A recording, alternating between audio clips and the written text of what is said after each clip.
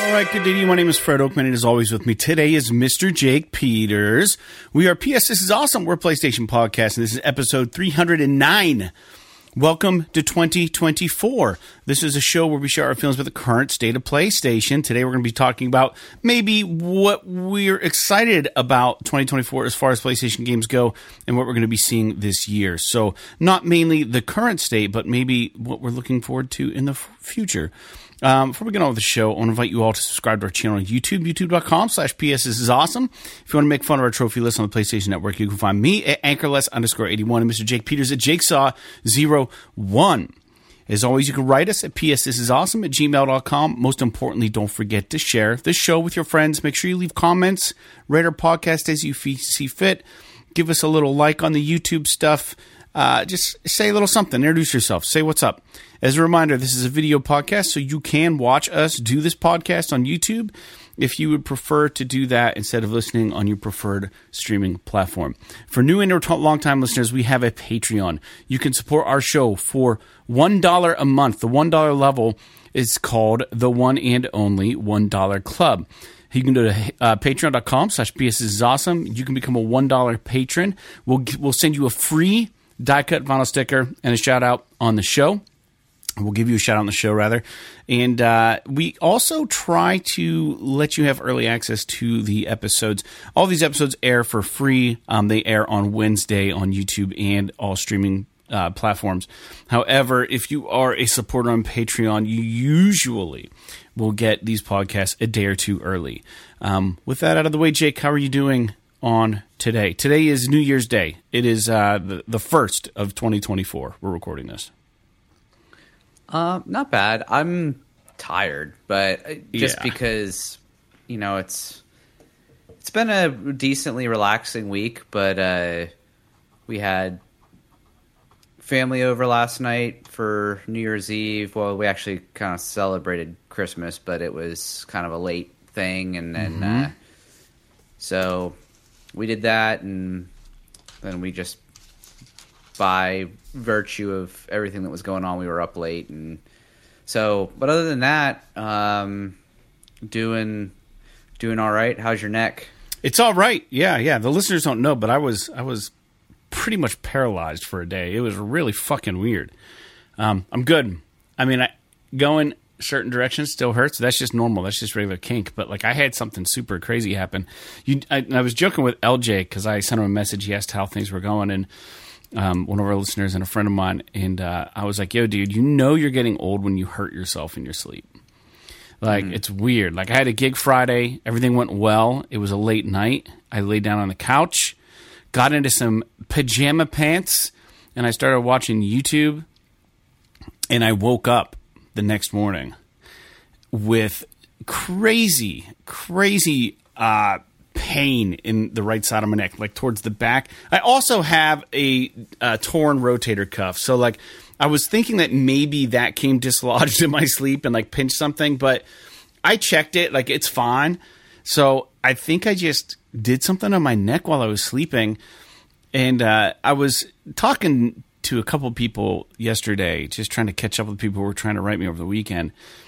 And Jake, I'm not a tough guy. Like I like to think that I can tolerate pain within a reasonable amount, but I think deep down I'm just a wuss. And my dog Charlie, you knew he bit through my lip and there was blood everywhere. Like it went through the top of my lip. We were playing and he missed whatever, the ball or whatever, and grabbed and caught my mouth. That sucked. I have dislocated my shoulder. I have chipped my ankle, which I can't imagine is worse than breaking an ankle, but the bone was chipped. So I have like a loose piece of bone just floating around in my body somewhere, probably down by my ankle. I've done a lot of stuff that have hurt myself. I've had stitches, for cuts and gashes, but like this nerve pain is something you can't even describe unless you've experienced it. And it was to the point where like it hurts so bad. I wanted to, I almost threw up. It's not that I even wanted to. Like, it's just involuntarily almost threw up a couple times when it would happen. And, like, I was immobile, and I called you from the bed because I was in the bed for, like, 18, 19 hours straight, just lying on my back because, like, I was too scared to move because it hurt so fucking bad to do it. And I didn't want to make anything worse. And I was like, if I just lay down, maybe this will heal itself. You know what I mean? And, dude, the pain, even as immobile as I was in my bed on my back, it would still happen. The sharp shooting nerve getting twisted. I can't even describe it. Imagine what you think pain is, and then elevate it by like 50% and be like, that's what it felt. It was like something you can't even describe how it felt. Like, can't even imagine it. Like, it was the weirdest thing, and I couldn't stop it. So when it would happen, people describe pain like nerve pain like shooting, and it wasn't. It was very acute though, and it was just like very centralized, like the base of my neck and in here, and it was just like I'm a sonic person, so it was just like out of nowhere, just like wah, and like you're like. And, like, my whole arm, everything here, just, like, I just froze. Like, it was just, like, pain. Here's pain for 20 seconds that are almost insufferable. Like, you just, like, and, like, you really want to throw up. And, like, I'm, like, making noises and shit because you can't. It hurts so fucking bad. And that night, Saturday night, so all Saturday, I had that going on. So Saturday night, I was, like, you know, I'd drift off for like an hour and a half, and then I'd wake up like, and I'm like, oh my God, I must have like moved or something, you know, and it would just fucking startle me awake. I don't know what it is, but it went away. By the time I woke up and it was Sunday morning, I had range of motion back in my neck. I couldn't hold like you can see in the YouTube video, my head is like straight up and down. Like when it was messed up, it was like this. It was like just ever so slightly this way, because if I went any bit like this, it was just like, it was like Thor fucking bringing down like lightning bolts into my clavicle. Like it was like the worst fucking feeling. I don't want it again. So anyways, I don't know. Yeah, my neck is better. It's still painful, but I mean, if I have to live like this forever, I can do this. But whatever the fuck I had Saturday, no. I told Chelsea, I said, if this is a permanent thing, just take me out to pasture. Like, I'm done. Like, I can't survive like this. There's no way. I was just fear all day Saturday that it was going to happen again. And sure shit, it happened like every, like, 25 minutes to like an hour. I don't know. I couldn't go more than 2 hours without this thing riling back up. And it's not doing it now. So I think whatever it is, either the nerve died or like it became unhinged. I don't know. Dude, it sucks. So sounds like it. Dude, nerve pain it's no joke, but I mean, you should keep an eye on it, because if it's like a spinal issue or something like that, you definitely want to make sure you get it looked at. Yeah. Oh man.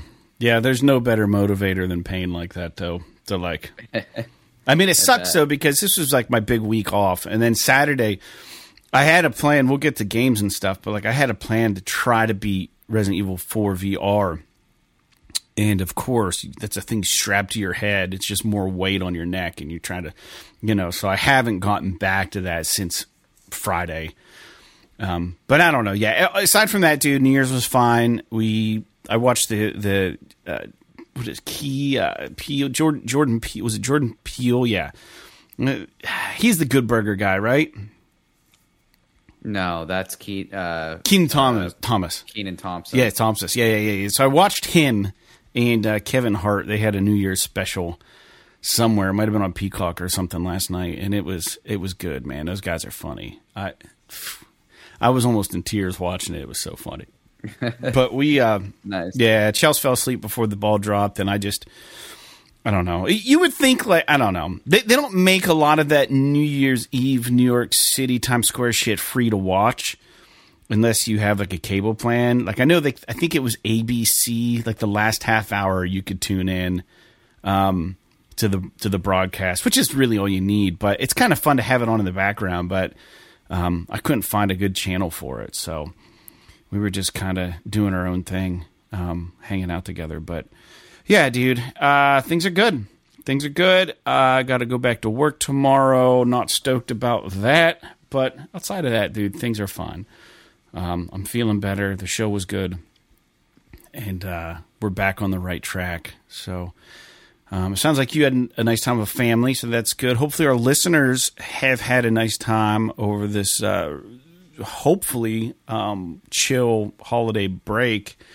Hopefully everybody had a chance to recharge and reset. It's a good time of year for that. But we're not here to talk about that. This episode, there's usually not a lot of news. Historically, at the end of every year, there's not a lot of announcements. The news sites are all taking a break. If you guys listen to the show, Jake and I aren't breaking news. So I tried to drum up something slightly different for the show today, because there's really only one news point, and then it's just going to be a conversation afterwards. So essentially what we're going to do, we're going to talk about games we're playing, and then we're going to get into the PS Plus games that were announced for January. And then we're going to talk about our anticipated games for 2024. We didn't really come together with like a really good game plan, and Jake and I are probably going to agree on a couple of them, but maybe just do a rundown of the upcoming games and the ones that we're specifically excited about. If this seems like a conversation you've already heard us have, our apologies, but like I said, there haven't been a lot of news points to like really go over this week, and it's the holiday, so we're going to try to keep it brief and keep the show rolling forward. So, Jake, with that out of the way, I'll tell you, they're running a holiday sale on the PSN right now, and I'll tell you what I picked up, and I think you probably already know. But as far as games that we're playing, like I said, I'm on chapter 11 of Resident Evil 4 VR. Are you here with me? Your head's just down. You can hear me? Yeah. I will make sure you didn't freeze. I thought maybe it froze. You can keep doing whatever you're doing. No, sorry. There's something going on with our security system. I was trying to figure out what No, you're fine. Go ahead. I was just worried because we have technical difficulties sometimes. I was like, man, I hope we don't have to restart this. So Resident Evil 4, I am in Chapter 11. I have 13 hours in this game. And I think that's probably a little long for Resident Evil 4, only being in Chapter 11. I think there's 16. But like I said, in VR, you kind of take things a little slower because you're just a little more in that world and you're not as reckless. At least I'm not. And if anyone's playing this in VR, I watched a video recently where you can hold the flashlight. The flashlight, they don't tell you this, but it is like apparently attached to your virtual head. So if you just reach up and grab where your head is, like you'll come out with the flashlight. You can just use it, which is kind of cool. It's like it's just there. But it's a nice feature, a quality of life thing. And then there are some other things that they allow you to do that they talk about that I didn't know. If anyone shot a gun before, you know that there's a slide release on pistols. And the game doesn't tell you that there's one. So if you have a gun, they say, you eject the clip, pop in the new clip, and then you got to pull back the slide to get it ready to fire. You don't have to pull it back. It's already back, but you don't have to release it manually like that. A lot of guns will have like a slide release like thing on it. So if you use your other hand and you put it underneath in VR, your hands will attach like how they would holding a gun, and then you just click a button on your left hand and it releases the slide for you, so you don't have to do this motion. That's awesome. There's a lot of little things that they've done to this game and I did it with the Magnum. You open it, it breaks in half. You have to put the bullets in one by one, but you don't in Resident Evil 4. You just throw your hand up there and it just puts them in. But like you can lift it like this and put it back together, or you can just flick your wrists and it just closes, which makes you feel like a badass. You can also do like gun tricks, like twirl the guns on your fingers. I don't know how to do it, but it's something that you can do. I saw the guy on this VR channel explaining how you can do that. And then there was one other thing I thought was really cool that I didn't think to do, is apparently the pump action shotgun, you can one-handed pump it. So you can like shoot and then just keep your left one on it and just go and it just fucking cocks it. Dude, that's awesome. So little things that the game doesn't teach you to do to be a little more efficient with guns is really freaking cool. And I did not get back into it since Thursday. I played a little more since the last podcast, but because of my neck thing, I just wanted to take it easy and not put the VR headset on and maybe until like middle of this week. But so what I did do, I picked up three games. Jake, you turned me on to the Thumper for VR2. The upgrade was $3, and that game is so solid. I had to do that. Yeah. Thanks for that tidbit. And then I did pick up the Dark Pictures anthology, The Devil in Me. It's not a plus game. I did check, but it was like $20. And then I started playing Final Fantasy 17 or 16. 16. Man, I can't keep track of them all. But the new one, I started playing it, and I have quite a bit of ways into this game. And I texted you. This was on my backlog, and it's something I really wanted to play. So what better way when you're kind of immobile and you can't really do anything else but to sit down, and jump into a game that's going to take a ton of time. You know what I mean? Like, this was perfect for me. And I've heard good things about it. You've talked about the game and your experience with it. I will say that, like, I felt like it was really easy.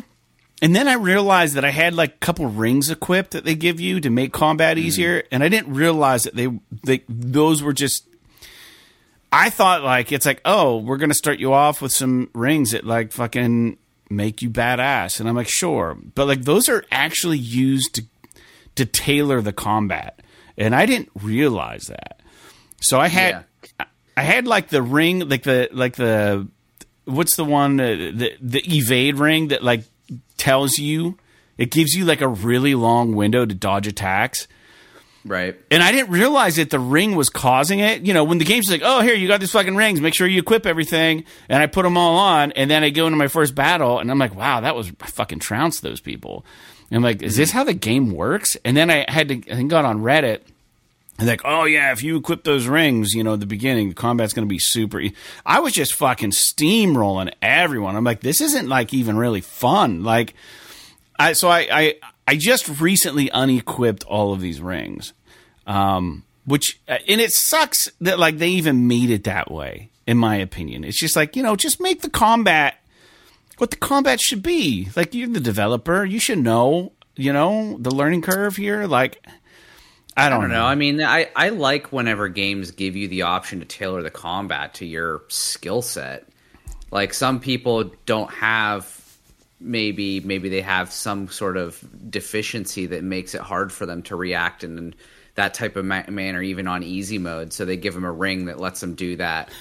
But usually these types of things are done in menus. Right. But in this game, they give you these items that you can equip.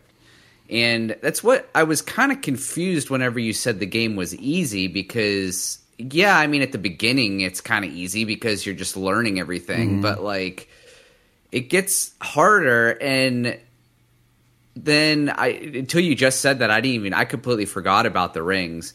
The only one of those rings that I didn't use any of them except for one of them, which is the one where there's one ring that allows you to not have to actively control the dog. Mm-hmm. So, like, the dog just does its own thing. Like, and it's not like the smartest thing in the world, but it'll, like, heal you if you're down, or it'll, you know, attack whenever. I think you can like set how you want it to attack or whatever. Mm-hmm. But it's just like that system is so clumsy in the game that I was just like, fuck it. I'm just gonna equip this ring. I don't care about using the dog. Like, that's not the fun part of the combat. So like, I just left that ring on so the dog does whatever the dog does, and then I did everything else myself. Because if you use all those rings, you can't equip any of the actual, like, boons, like stat rings. Right. So like, so basically, I wanted to use some of the other like more stat boosty like RPG style jewelry. So I used the dog one, and then I think you have 2 other slots you can use that I used for whatever. Yeah. But well, I took them all off except for the healing potion one, because like that's another thing I don't like about these these action oriented RPGs or whatever you want to call it, is like there's so much shit going on that like I could easily die and not once look at my health bar, because I'm just so busy trying to fight and like make sure it's, because you're watching your special moves replenish. You know, you've got a dog to fucking control, like you said. You've got like, I don't know. You're trying to parry. You're trying to, you know, do the dodge mechanic and time it right, and then you're like juggling between your skill sets. It's like, I don't need to fucking listen. If I've got a fucking potion, just fucking heal me whenever my health gets low. But I don't know. It seems like it uses them kind of prematurely. That ring, I don't know. But anyways, I got rid of them all, but the healing one. We'll see how that helps. But the other thing about this game, and it's good, don't get me wrong, I'm enjoying it. The cutscenes are incredible. I love the idea of all of these dominants and these different. For those who don't know, the way it works is there's essentially warring countries or whatever, and they're the way I understand it right now is that they're kind of fighting one another for control over these essential mines or something, and they're mining for this mineral or something, and that's my understanding. But then there's like these people that are, think of like Batman, or it's like, you know, it's what's that saying? It's like my burden to bear. Maybe it's like their burden to bear, right? These people get born with some sort of intrinsic ability to summon or turn into or control these, you know, in all the Final Fantasy games, you've got your Ifrit and your fucking ice people, you know, whatever that is. And then you got your earth person, all the elements. And it's just like, it's cool. But it's like, man, so far it's kind of predictable. Like as far as like the storyline, like I don't want to spoil anything, but like they explain specifically that they're called icons, and they spell it EIKON, which is so stupid. I don't know, because I've heard people talk about it, and I just assumed that they were just saying the word icon, like ICON, but it's not. And but here's the thing, like they explain, and I'm really liking the game, but like I really want to love this story, and I'm not that far in yet. But they talk about how the ability to be a dominant, to have this power, it kind of runs in a family bloodline. So the whole reveal about what happens to the main character and his son and his brother is like, well, of course that's what happened, because it couldn't be anyone but someone else in the family, right? Like that's where my brain's at, and it's not spoiling anything, but like that's what I'm thinking. And I wasn't too far off the mark in my thought process, but it was good. It's good so far. I don't know how long this game is. The side quests so far have been really lame. I remember there was a lot of critique about that. I'm going to keep doing them. I get to go get like soil and dirt and wood and just really weird side quests that like don't seem super relevant, but I don't know, man. I don't dislike it. The guy that plays Sid, he looks and sounds so much like the guy in Scream. Who's that actor in Scream? I know there's no way it's him, but he reminds me so much of him. Scream cast here. Is it Scream 2? Yeah. Oh, like Liev Schreiber. He looks so much. Do you know who Liev Schreiber is? Mm-hmm. Dude, it's him. Like whoever made that Sid character, they're like, it needs to look like, and it needs to sound like Liev Schreiber. and it totally is. Hands down, it's him. And it's so funny because everything about the Sid character, I just imagine Liev Schreiber in like a vocal booth because it sounds like his voice and the face is spot on. Sid from Final Fantasy 16. So I don't know. I don't know if anyone else saw that comparison or sees that like I do, but I mean, it's unmistakable to me. It's like it's him. I don't think he is the actor. Actually, I better look it up because if it is, then I'm going to sound stupid. Liev Schreiber in Final Fantasy 16. Google. I don't see anything about that. It's weird though because I wrote Liev Schreiber in, and then it autofilled up Final Fantasy 16, but he's apparently in Into the Spider-Verse. Yeah, but I don't know, man. I don't think he's in it. But it sounds just like him, and it looks just like him. It's so funny to me. Anyways, dude, that's what I'm playing. I also bought... Oh, I already told you what I bought. So that's it. That's where I'm at with my gaming right now. And I'd be curious to hear if the listeners see a comparison to Liev Schreiber and the character Sid in Final Fantasy 16. Because it looks, to me, like a dead ringer. Like they couldn't make it look any more like him or sound any more like him without it actually being that guy. It's not. There's no way it's a mistake. All right. Anyways, yeah, just trying to figure out. Do you kind of agree, Jake? Now that I pointed that out, like, do you see it? Like, am I crazy? Yeah. I can see that. I suppose. The big thing for me was just that I played Diablo 4 right before I played Final Fantasy 16, and one of the main characters of Diablo 4 is the same voice actor as Sid. Oh, really? And they literally sound exactly the same. So it was like really sort of weird jumping from one game to the next and having that sort of through line because they're completely different characters. And I don't know. I feel like Sid's voice doesn't match his aesthetic completely. That was one of the things that kind of bugged me about that character. It doesn't what? I mean, he's a good voice actor, but I felt like his voice didn't match the way that he looked very well. Yeah, right. Yeah.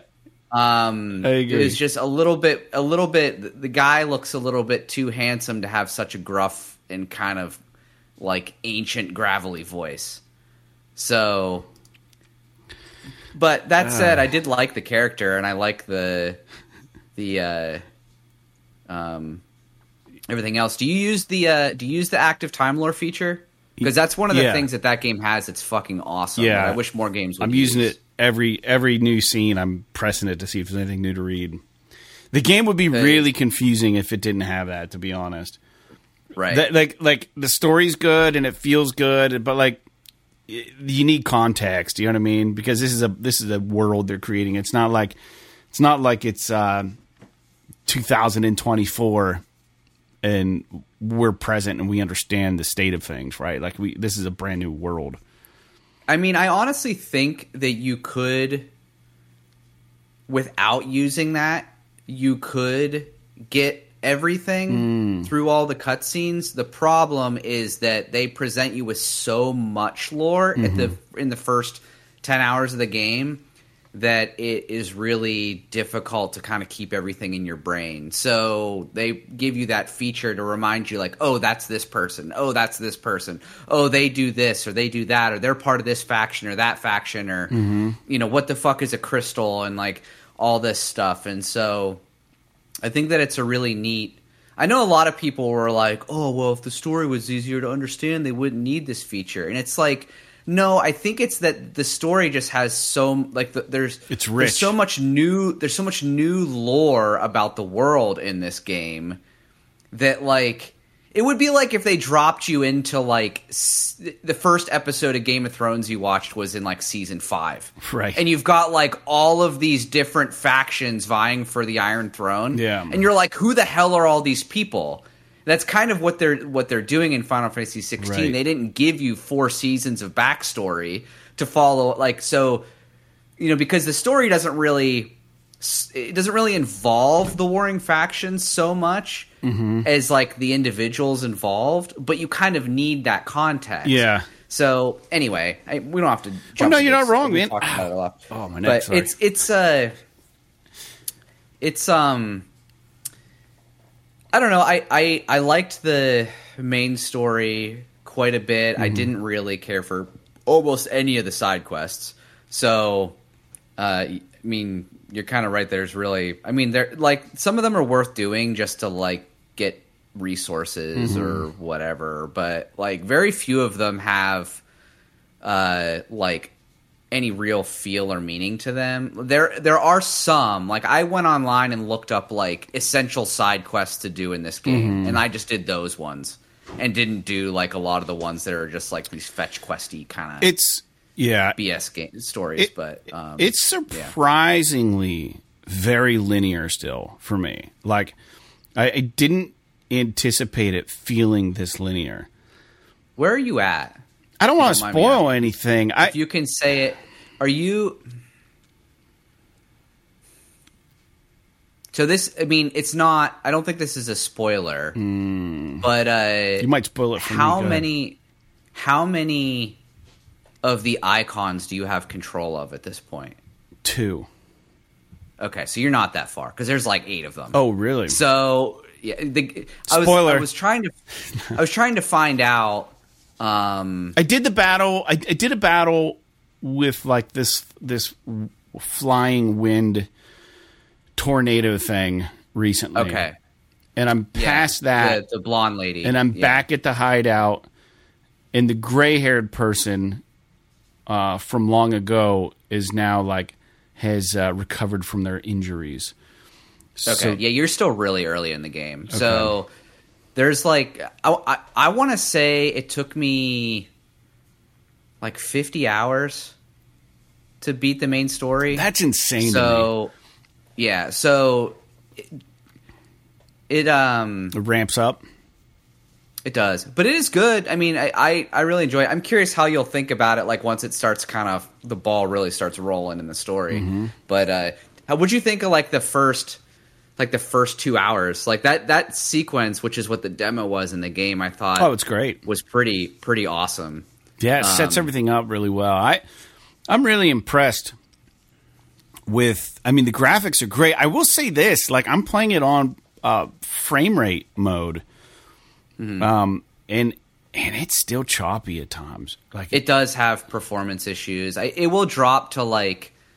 Maybe, I don't know the numbers for sure, but I would say that like there are times where it'll drop down to like 30 or 40 frames and then it'll pop back up to 60. But it's never like in the combat sections. It's always in like the traversal, running around the world kind of sections. So I don't know if that's just a draw distance thing or what, but yeah, I agree with you. There is definitely some level of performance. I don't want to call it. It is a problem, I guess, if you're looking for a locked 60, but it's not like crashing or anything. But it's not of consequence. It doesn't seem like any kind of this. It just seems a little stuttery, like you said, and it's weird. I mean, the environments are beautiful, but I just I can't imagine playing this on fidelity mode. I can't. Yeah, I don't know. I can't remember if I tried it or not, but. With the way that it performs in performance mode, there was no fucking way I was playing it in fidelity mode. But, I mean... It's a good-looking game.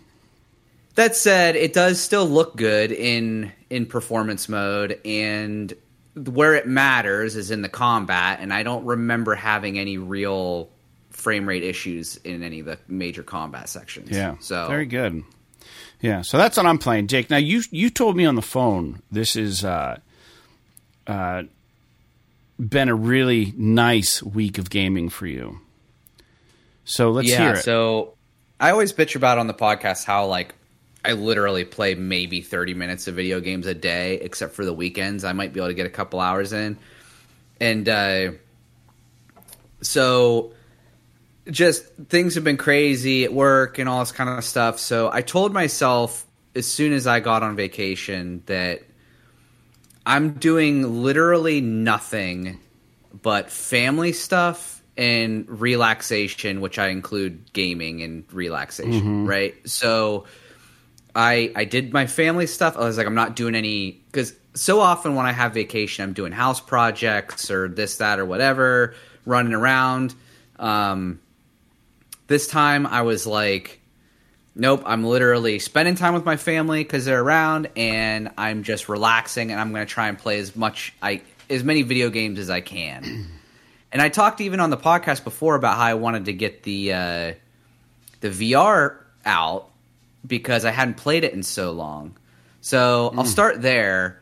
I did actually. I've been playing my VR, and really, dude, it's such a good headset. Yeah, it's great. I forgot just like how good it is. So my brother and I have our accounts. We share our accounts. So like, I mean, we have our individual accounts, but we have each other's linked to each other's PS5, so we can do the game share thing. And so he bought Beat Saber when he had my PSVR, so I downloaded it, and I was like, I gotta see what this game is all about, because everybody fucking talks about it all the time. And dude, that game is so good. It's unbelievable how, like, to me, I'm like playing this game, and I'm like, this might honestly be, as of right now, the best VR game that exists. Just I don't know about that, but go ahead. In terms of like quality and just sheer fun that anyone can have. That's true. It's definitely universal. Like, I'm not saying that there isn't like if I'm going to sit here and say, you know, what's my favorite VR game, I would probably still say Gran Turismo, because for me as a racing fan, it's like top tier shit. Yeah. And it's just quality and the experience is great. But if you want to talk about like, grab a random person, give them VR, what would be a great experience for them? And Beat Saber is like one of the easiest answers, because like, to give you an example, I was playing it and Sarah was watching me play, and she's like, I want to try that. And so, like, I gave her the headset and showed her the controllers and showed her how it worked or whatever. And, like, once she figured out, like, how to do it, like, she's, like, fucking hooked. Yeah. She's been playing it more than I have. Wow. She's just been down there, like I've already spent, like, $25 on songs. Like, she's just been fucking playing all this. And she really likes it. And like, she never plays video games, or at least hardly ever. So if she finds something that she really likes, I'm all about letting her play. And so, like, last night, my in-laws were over, and Sarah was telling her dad, like, you should try this VR or whatever. And so he's like, oh, yeah. And my father-in-law is really, like, he's just open to trying new things, like, all the time. So he was like, yeah, I'll try it. And he's like into cars and stuff, so I wanted to have him play Gran Turismo. Yeah. But true to fucking form, one of the most annoying things about the PS5 to me is that I go to start it, but because I haven't played it in a couple months, it's like you have to install a 15 gig update to play this game. Yeah. And most single player games, it'll let you play the game without updating it. But because Gran Turismo is essentially a live service game, even though you play it offline, you have to update it to play it. So I was like, I'm sorry we can't play this game, but we can, you can try Beat Saber. And he's like, well, what's that? And I was like, well, it's like Guitar Hero with lightsabers. And he was like, all right, well, let's try it or whatever. And he seemed kind of, I think he wanted to play the driving game. So he seemed kind of like whatever. But I got him into it, and then he like really fucked up the first one. And then once I explained to him, like, you have to slice the blocks in the right direction and all this shit, like, he just went ham for like a half an hour. Oh yeah, just like picking songs. He would play them over and over again and like increase the difficulty to like try and get better at it. And like one time he just picked a song like the highest difficulty. He's like, oh, I'm just gonna try this, and just like immediately failed because it's so crazy. But that's cool. Yeah, so that game is really fun. I think that it's hard, but it's one of those games that the feedback loop in it is so good. Like when you actually get into the rhythm of it and you're like hitting everything right, it makes you feel so cool. And I think that is, it's just the one caveat I'll say is that this game has been out for a long time. And it's one of the most popular VR games. Like it's always like top 5 in the charts every single month, even though it's been out for like 5 years. We got to have more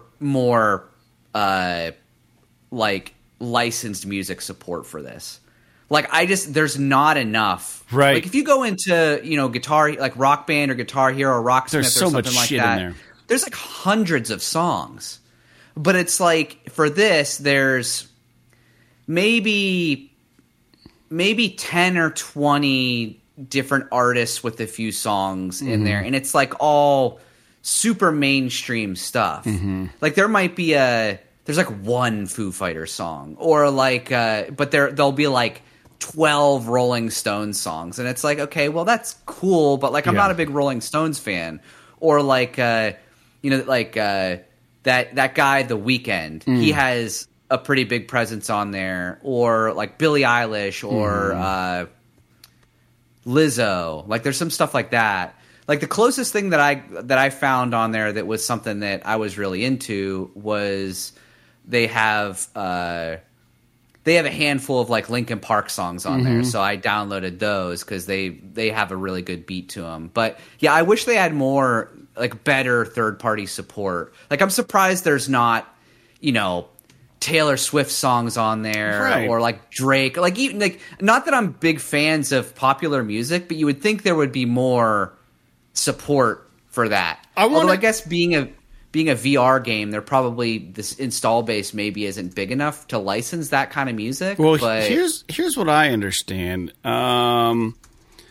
is that you can make and use custom songs in Beat Saber on like the PC version, and I believe that. And like I guess like the options, like the catalog of songs is much larger.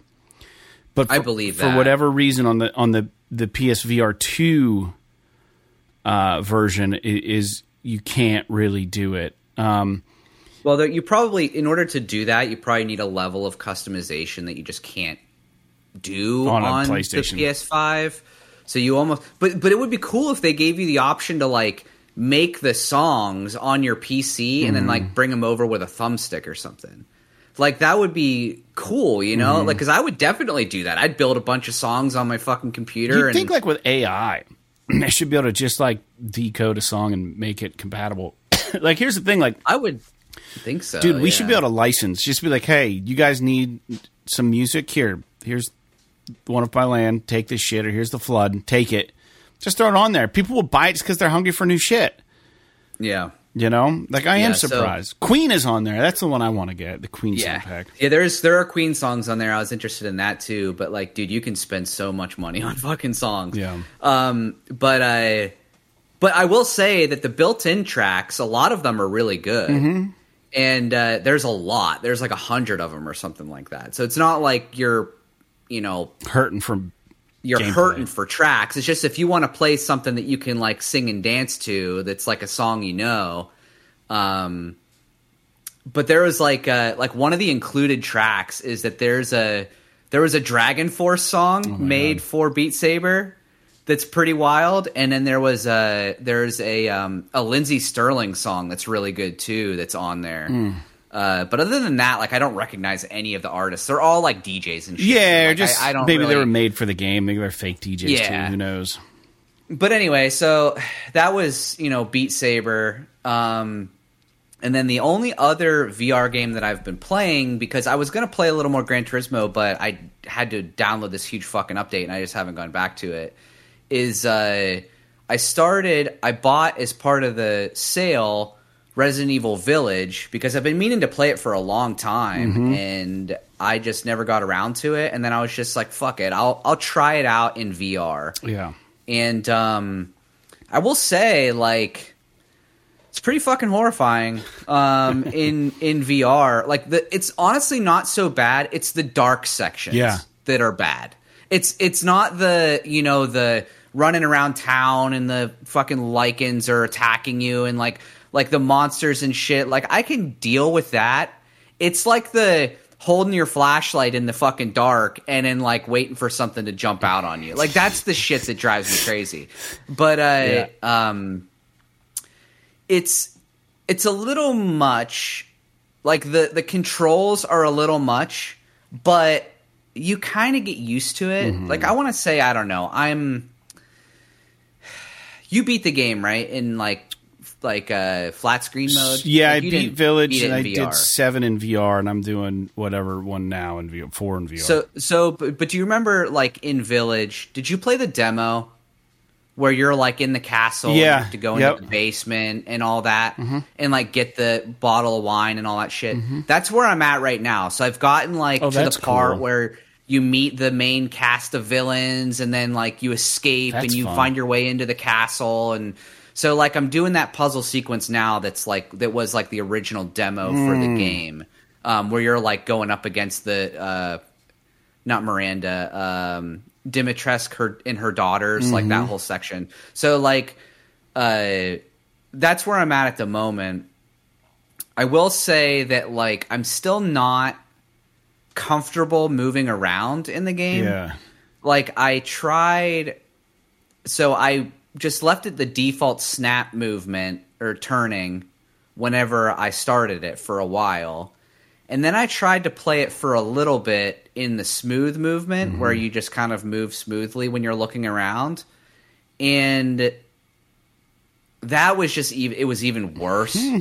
And so like what I did was I switched back to the snap movement, but so I didn't have to flick the fucking stick so much, I increased the range of motion for each snap. Because you can look around.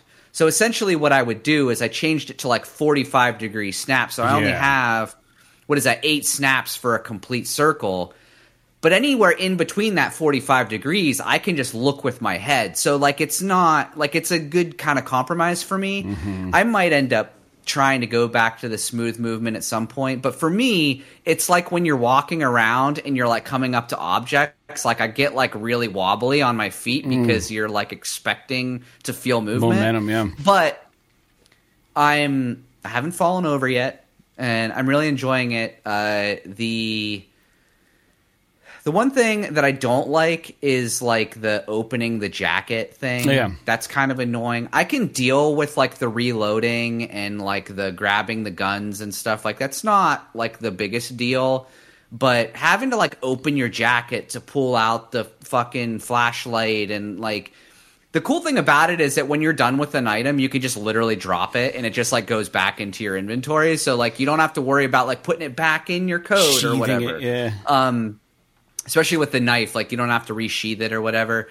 But I will say that like the one thing that I realized, especially with the pistol, I haven't dicked around with the shotgun a whole lot where you have to like reload every single shell.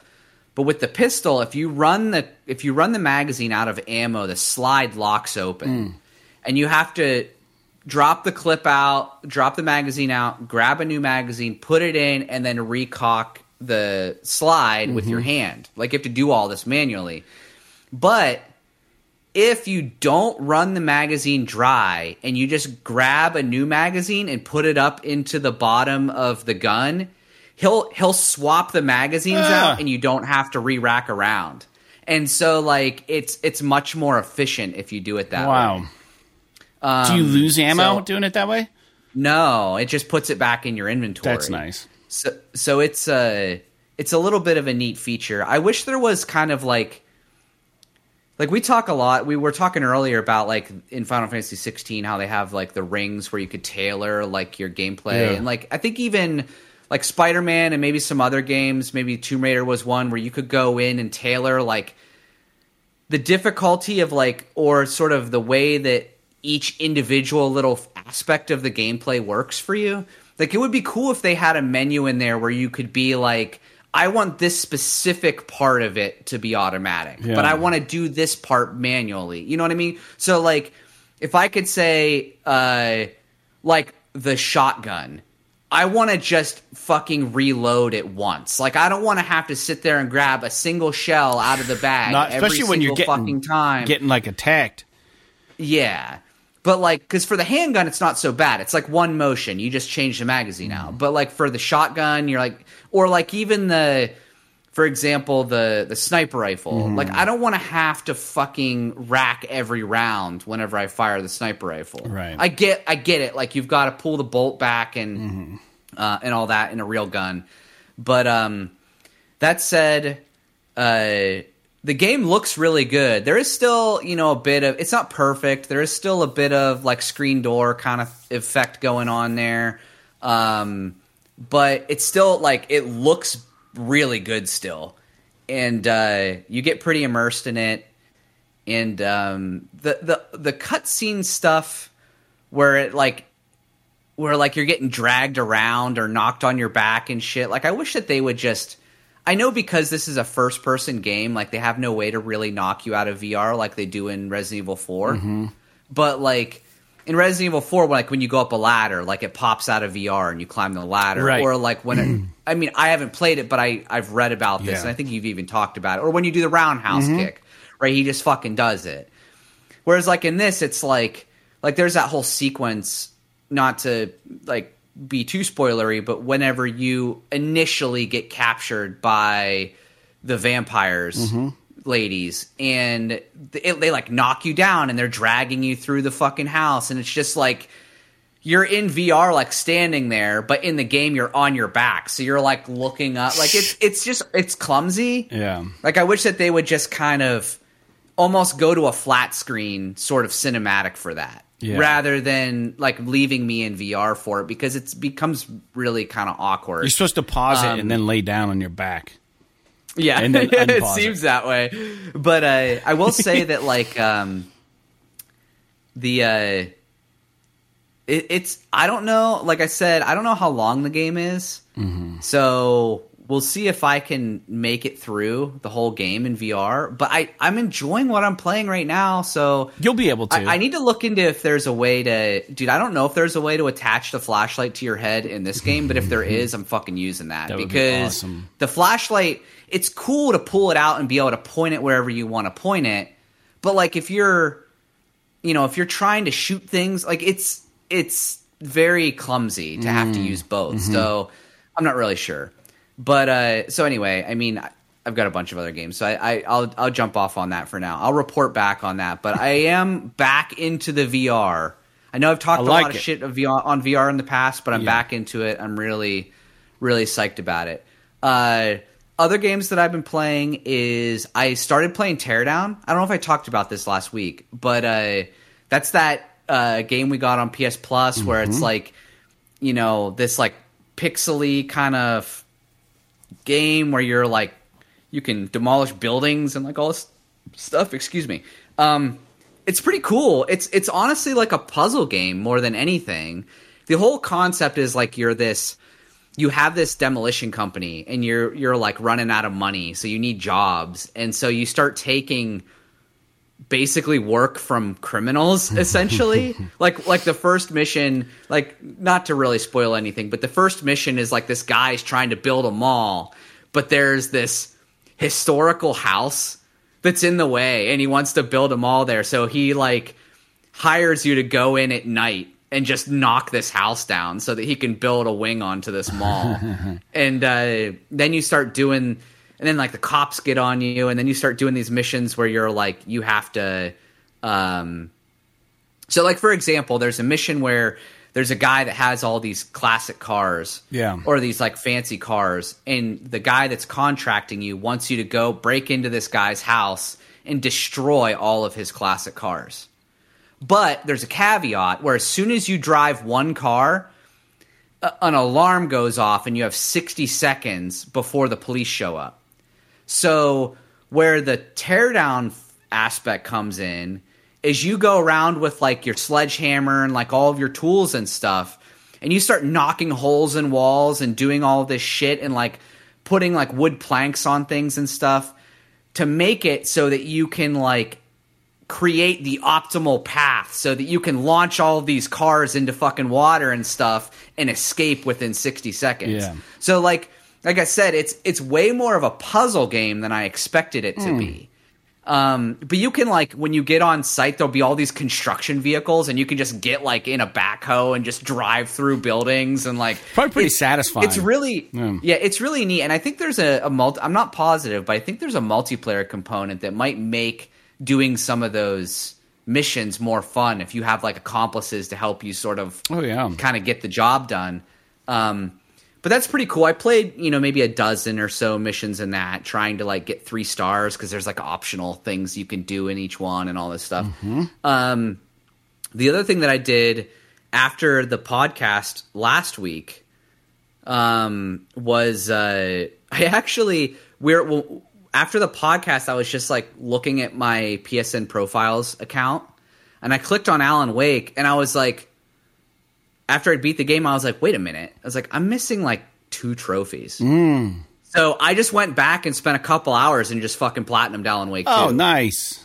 So that was kind of cool. And it was because I spent a lot of time while I was playing the game going around and getting all the lunch boxes and getting all of the, the cult stashes and all that shit. So when I finished the game, I had like I said, like literally maybe 3 trophies to get the platinum. Because there's no trophy to beat it on like nightmare difficulty or whatever the hell it is. Yeah, so I gotta check. If there my was that, I would. would. Yeah, if there was a trophy like that, I just wouldn't have done it. But because it was so attainable, I just went in there and did it. Yeah. And then the last game that I want to talk about real quick is, on a whim, I downloaded this game from PS Plus Extra called Prodeus, Prodeus, and it's a first person shooter.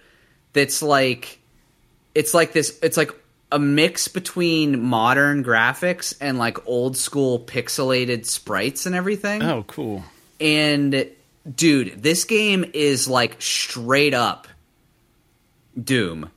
Huh. Like it's like if you were to literally take like classic Doom from 93 and then Doom Eternal from a couple years ago, and then just mate them together as one product, like graphically and gameplay wise. That's basically what this game is. Oh, that's awesome. Like like even down to like the enemies that you fight, the fucking guns that you have, all of it is so Doom inspired as to almost be copying Doom. Wow. And it's so much fun, dude. I've been playing, like when I've not been playing VR, I've basically been exclusively playing this game. It's so much fun. So I highly recommend, if people are into Doom or like those fast-paced old school kind of arcadey shooters, dude, go on to and you have PS Plus Extra. Go on there and download this Prodeus game. It's so much fun. Okay. But yeah, and I dabbled with another game on PC, but for like half hour. But I'm not going to talk about that. But yeah, so I've been playing quite a bit of games this week, and I've been really. How do you spell Prodeus? Prodeus. Okay, because there's another game spelled Proteus, Proteus. It's a different game. Yeah, it's the logo has like the D is extended down to like a point. Okay, yeah, I and see it looks like That's if you cool. look, yeah, it's cool. Yeah, shit. if you look at like the logo of the card on the PlayStation Store for it, it looks like generic.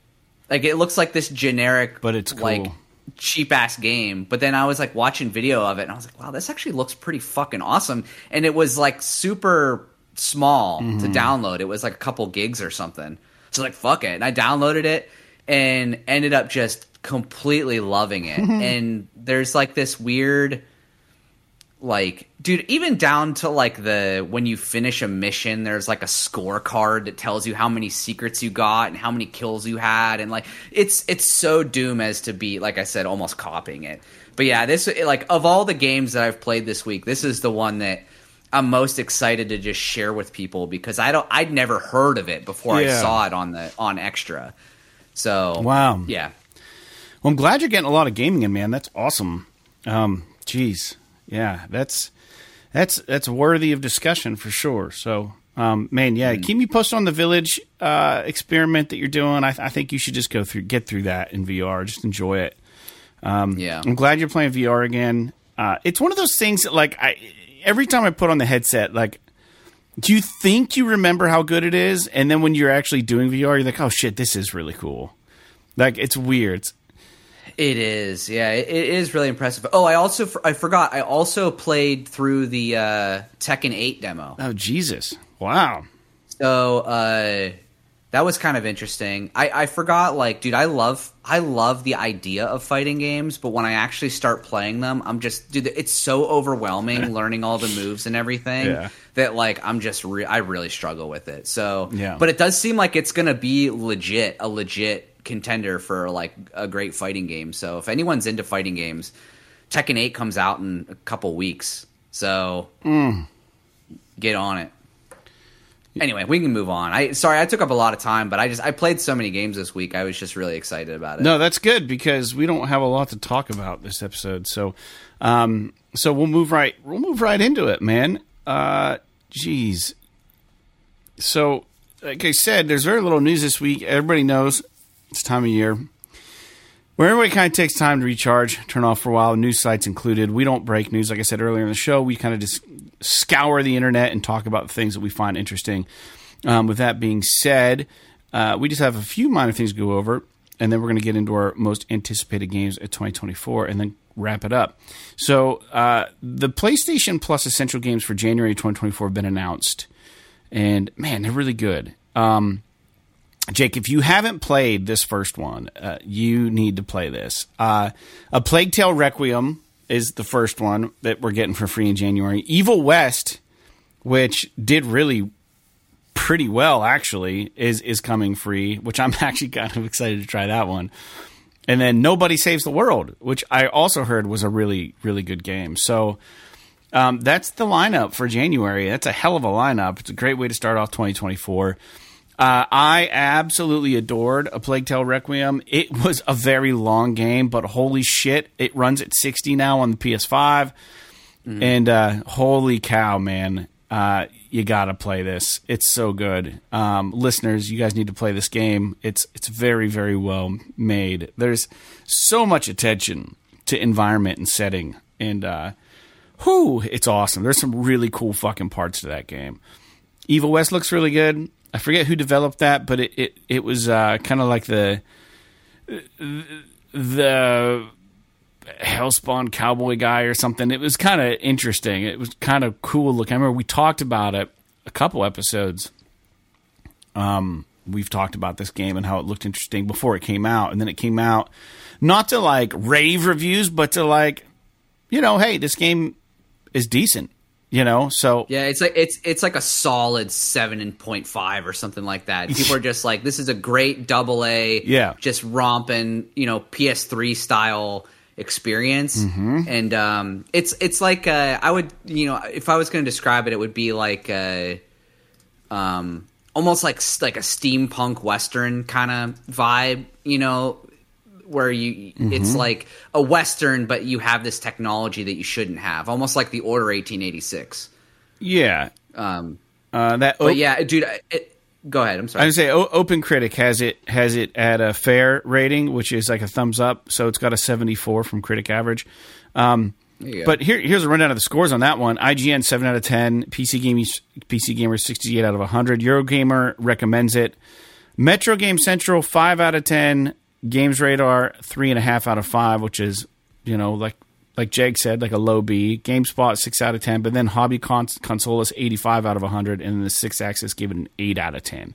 So like, it's kind of like leaning towards a good game, but some people were just not quite sure. You know what I mean? So I don't know. I think you just got to go in with your eyes open. It's an action game. Like realize that this is like a AA experience. It's not going to be. It's going to have a little jank. It's not going to be the fucking Last of Us. Right. So and it's just going to be this fun to play, just ridiculous third-person shooter, and if you go into it like that, I'm sure it's probably a good time. But I haven't played it, so I guess I don't know that for sure. Yeah, and then Drinkbox made Nobody Saves the World.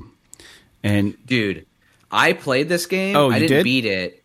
I didn't beat it, but it's really good. Yeah. So dude, you're not wrong. This is probably the best month that we've gotten in at least a year, maybe even the last couple years. Yeah, it's really good. Because it's. I mean, A Plague Tale Requiem is just a critical darling. People love that fucking game. Yeah. And then Evil West, I would say most people, it's like a really, really positive vibe around that game, even if it isn't like a smash success critically. I've got a yeah, go ahead, sorry. And then I was going to say, and then Nobody Saves the World is another game that, people fucking love. And like I said, I really think that it's great. And Drinkbox... Dude, they make great games. Guacamelee, fucking Mutant Blobs Attack, and now this game, really, really solid. For those of you who don't know, what it is it's like an isometric action RPG light kind of in quotes. Imagine like Zelda or something like that. Mm-hmm. But you're this character called Nobody who's just this bland white humanoid figure that has the ability to change into other forms. And each one of these forms has a particular skill set. So one of them is like a knight that is like a tank build where they've only got a melee attack, but they can take a lot of damage. And one of them is like a mouse who doesn't really do a lot of damage and can't take a lot of damage, but they can squeeze through all these tunnels and stuff to be able to unlock certain parts of levels, or it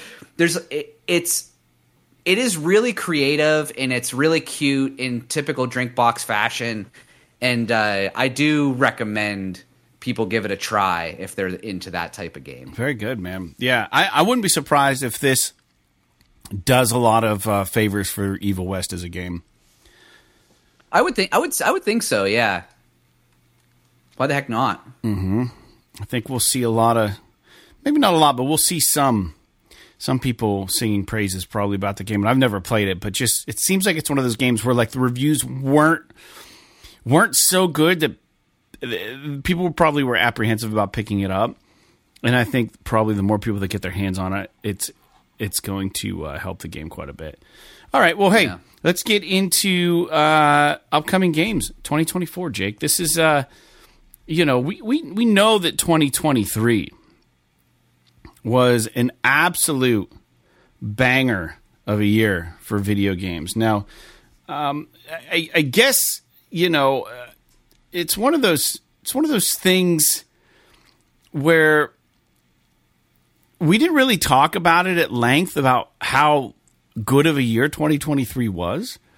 But holy shit, man, we had so many good games. I think we did talk a lot about the different releases, and my back catalog has grown. But it leaves us wondering, what about 2024? And, there are still some good games scheduled to release 2024. I don't think it's anywhere close to what 2023 was for gaming, but we need to dive into this and have a little discussion about some of these titles and see what we are really kind of looking into. Now, I have a list on the show notes, and we don't need to go over all of these. I was going to say, I don't know that we need to really go over the list. No. Maybe what we should do is just kind of run through our picks, our top 5 picks or whatever. And then if we want to honorably mention anything major that we didn't call out or what, we can do that. Yeah. Because I think that it's an exhaustive list here. I just put it on here for reference. Who really wants to know about every little game? I mean, they can look it up on their own. Excited about it, yep. But you know what I mean. Well, why don't you kick things? Do you have a list? So I do, and I saw your list. So what I did was there are some obvious there's some obvious crossover. Yeah. Right? So what I did was I opted to choose things that were not on your list that I was excited about. Well, that's good, yeah. Because I didn't want to have like these two are the same, these two are the same, these two are the same. Mm-hmm. So do you want to bounce back and forth, or you want to just kind of run through? Well, we can go back and forth. How about we go back and forth? Okay. I'll kick it off with an easy one. This is Yep. This is going to come to, I believe, to PC and PlayStation, and it's coming out very soon by Arrowhead Games. February 8th, 2024. We're getting Helldivers 2. This game is on my list because I fucking loved, dude. I absolutely loved the first Helldivers.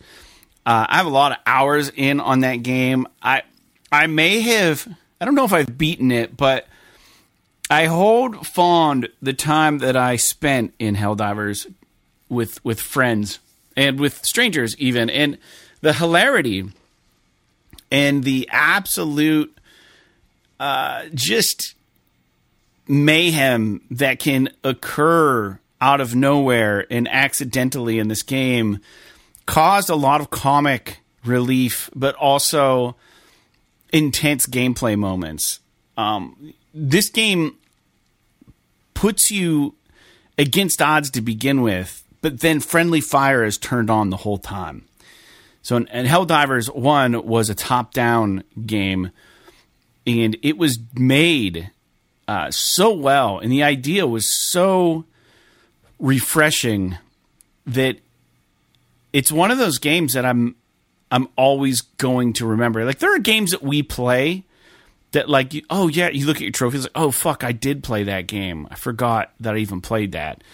Helldivers is one of those games that I won't ever forget because the idea was so unique, and the gameplay loop was so fun, and the idea and the premise of the game was so simple.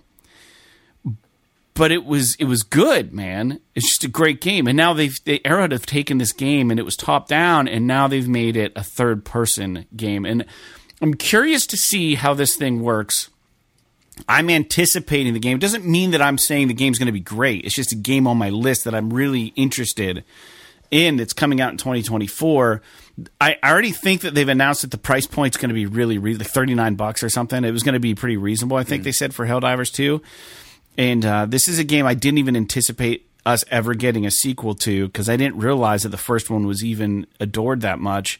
It's almost very, I don't know, it seems very niche, like the audience for Helldivers. You know what I mean? It's like, oh, you wanted, but the thing is I think it checks a lot of boxes now.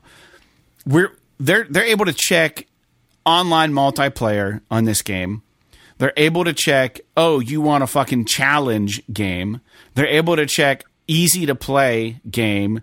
They're probably going to implement some sort of live servicey content to this if they're selling it for like $30, $40.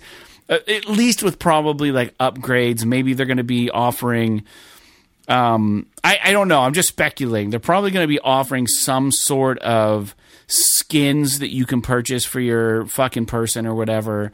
There's probably going to be an element of that. Do I care about that? No, I don't care one way or the other. I hope the gameplay is fun. I hope the loop is fun.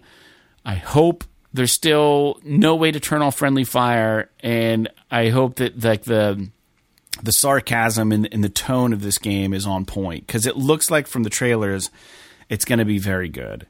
It's got a very Starship Troopers kind of futuristic, die for your government, kill the aliens kind of thing. You know what I mean? Like, it's very propaganda feeling. Like the vibe is just, it's good, man. It looks awesome.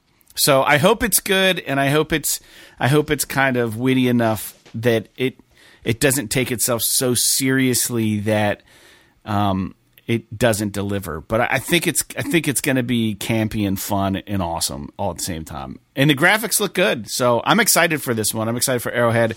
Jake, anything about Helldivers 2? Yeah, I think it looks fucking great. Whenever I saw that they were moving to third person, you're obviously a little bit skeptical whenever a known Quantity does like a game, they do like a perspective shift, but I think it just looks so good. I don't really know how else to describe it. Interesting thing about this game is that they're actually, even though it's a PlayStation Studios published game, they're releasing it on PC at the same time. I don't know if you saw that. Yeah, that's cool. Which is pretty cool. And I think PC will really help this game out a lot.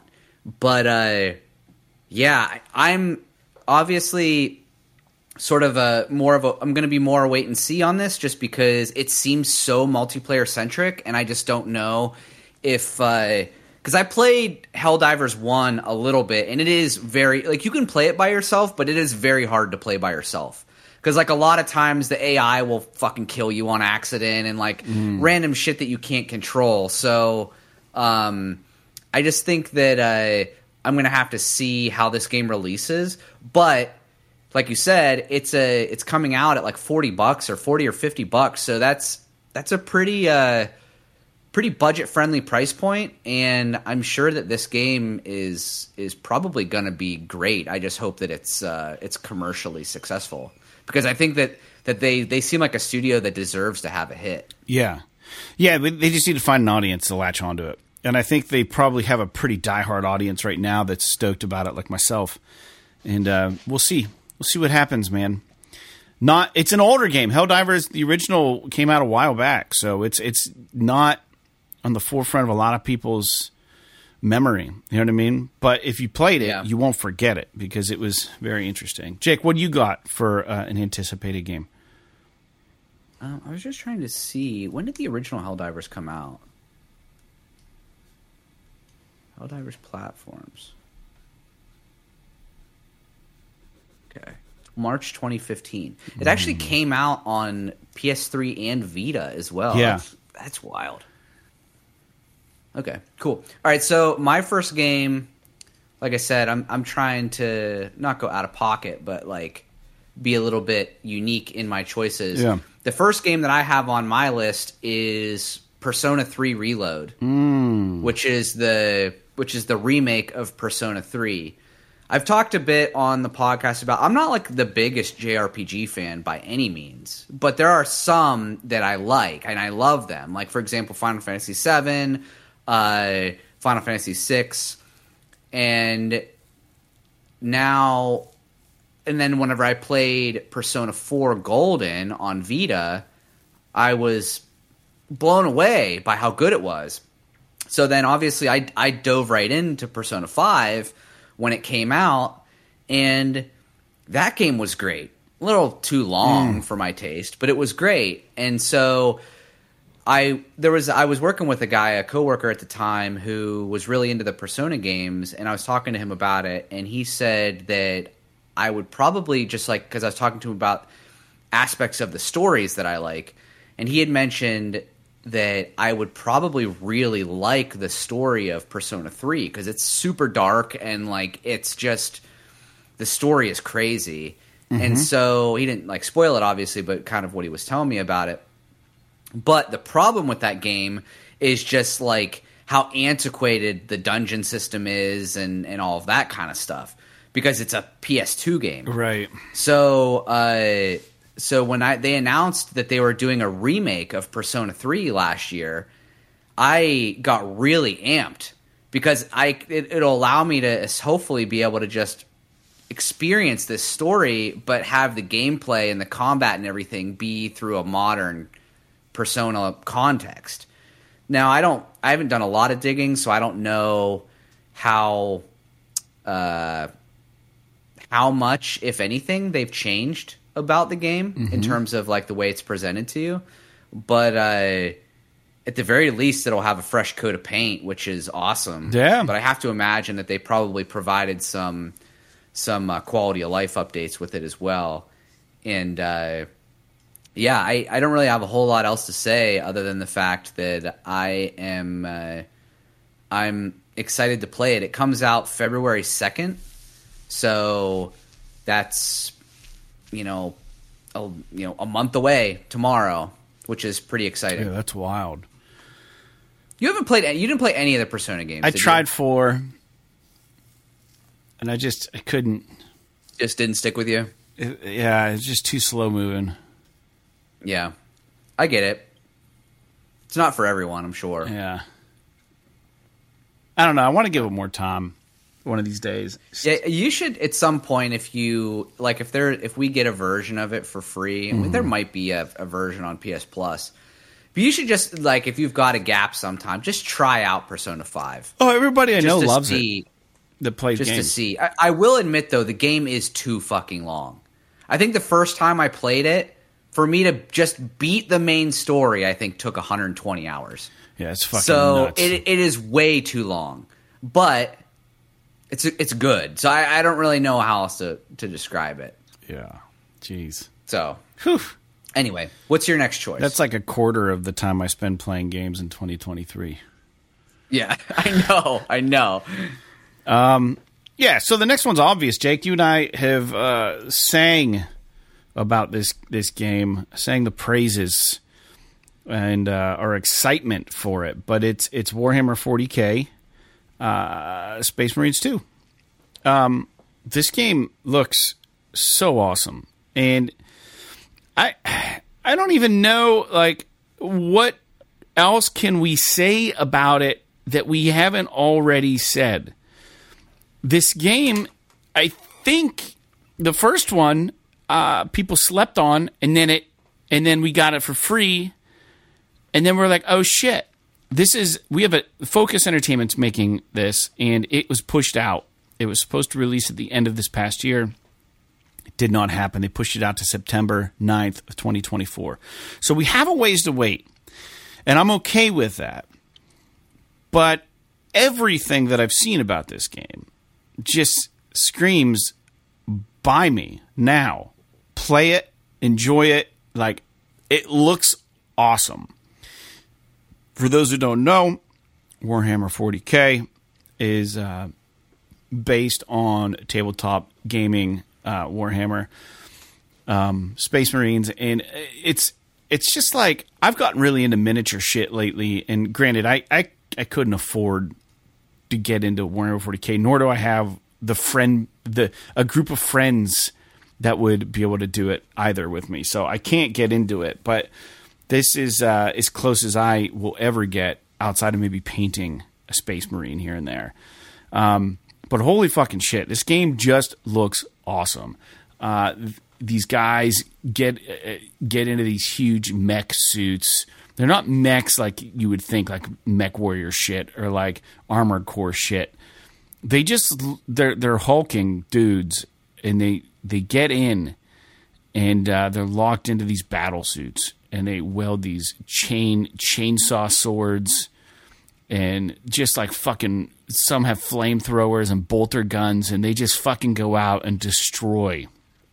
And they're good guys, quote unquote good guys. There's a lot of different units of Space Marines. There's half of my paints are named after them because I get a lot of my paints from Citadel Miniatures, and they're the ones. There's the Space Wolves. There's the Ultramarines. There's the Black Legions.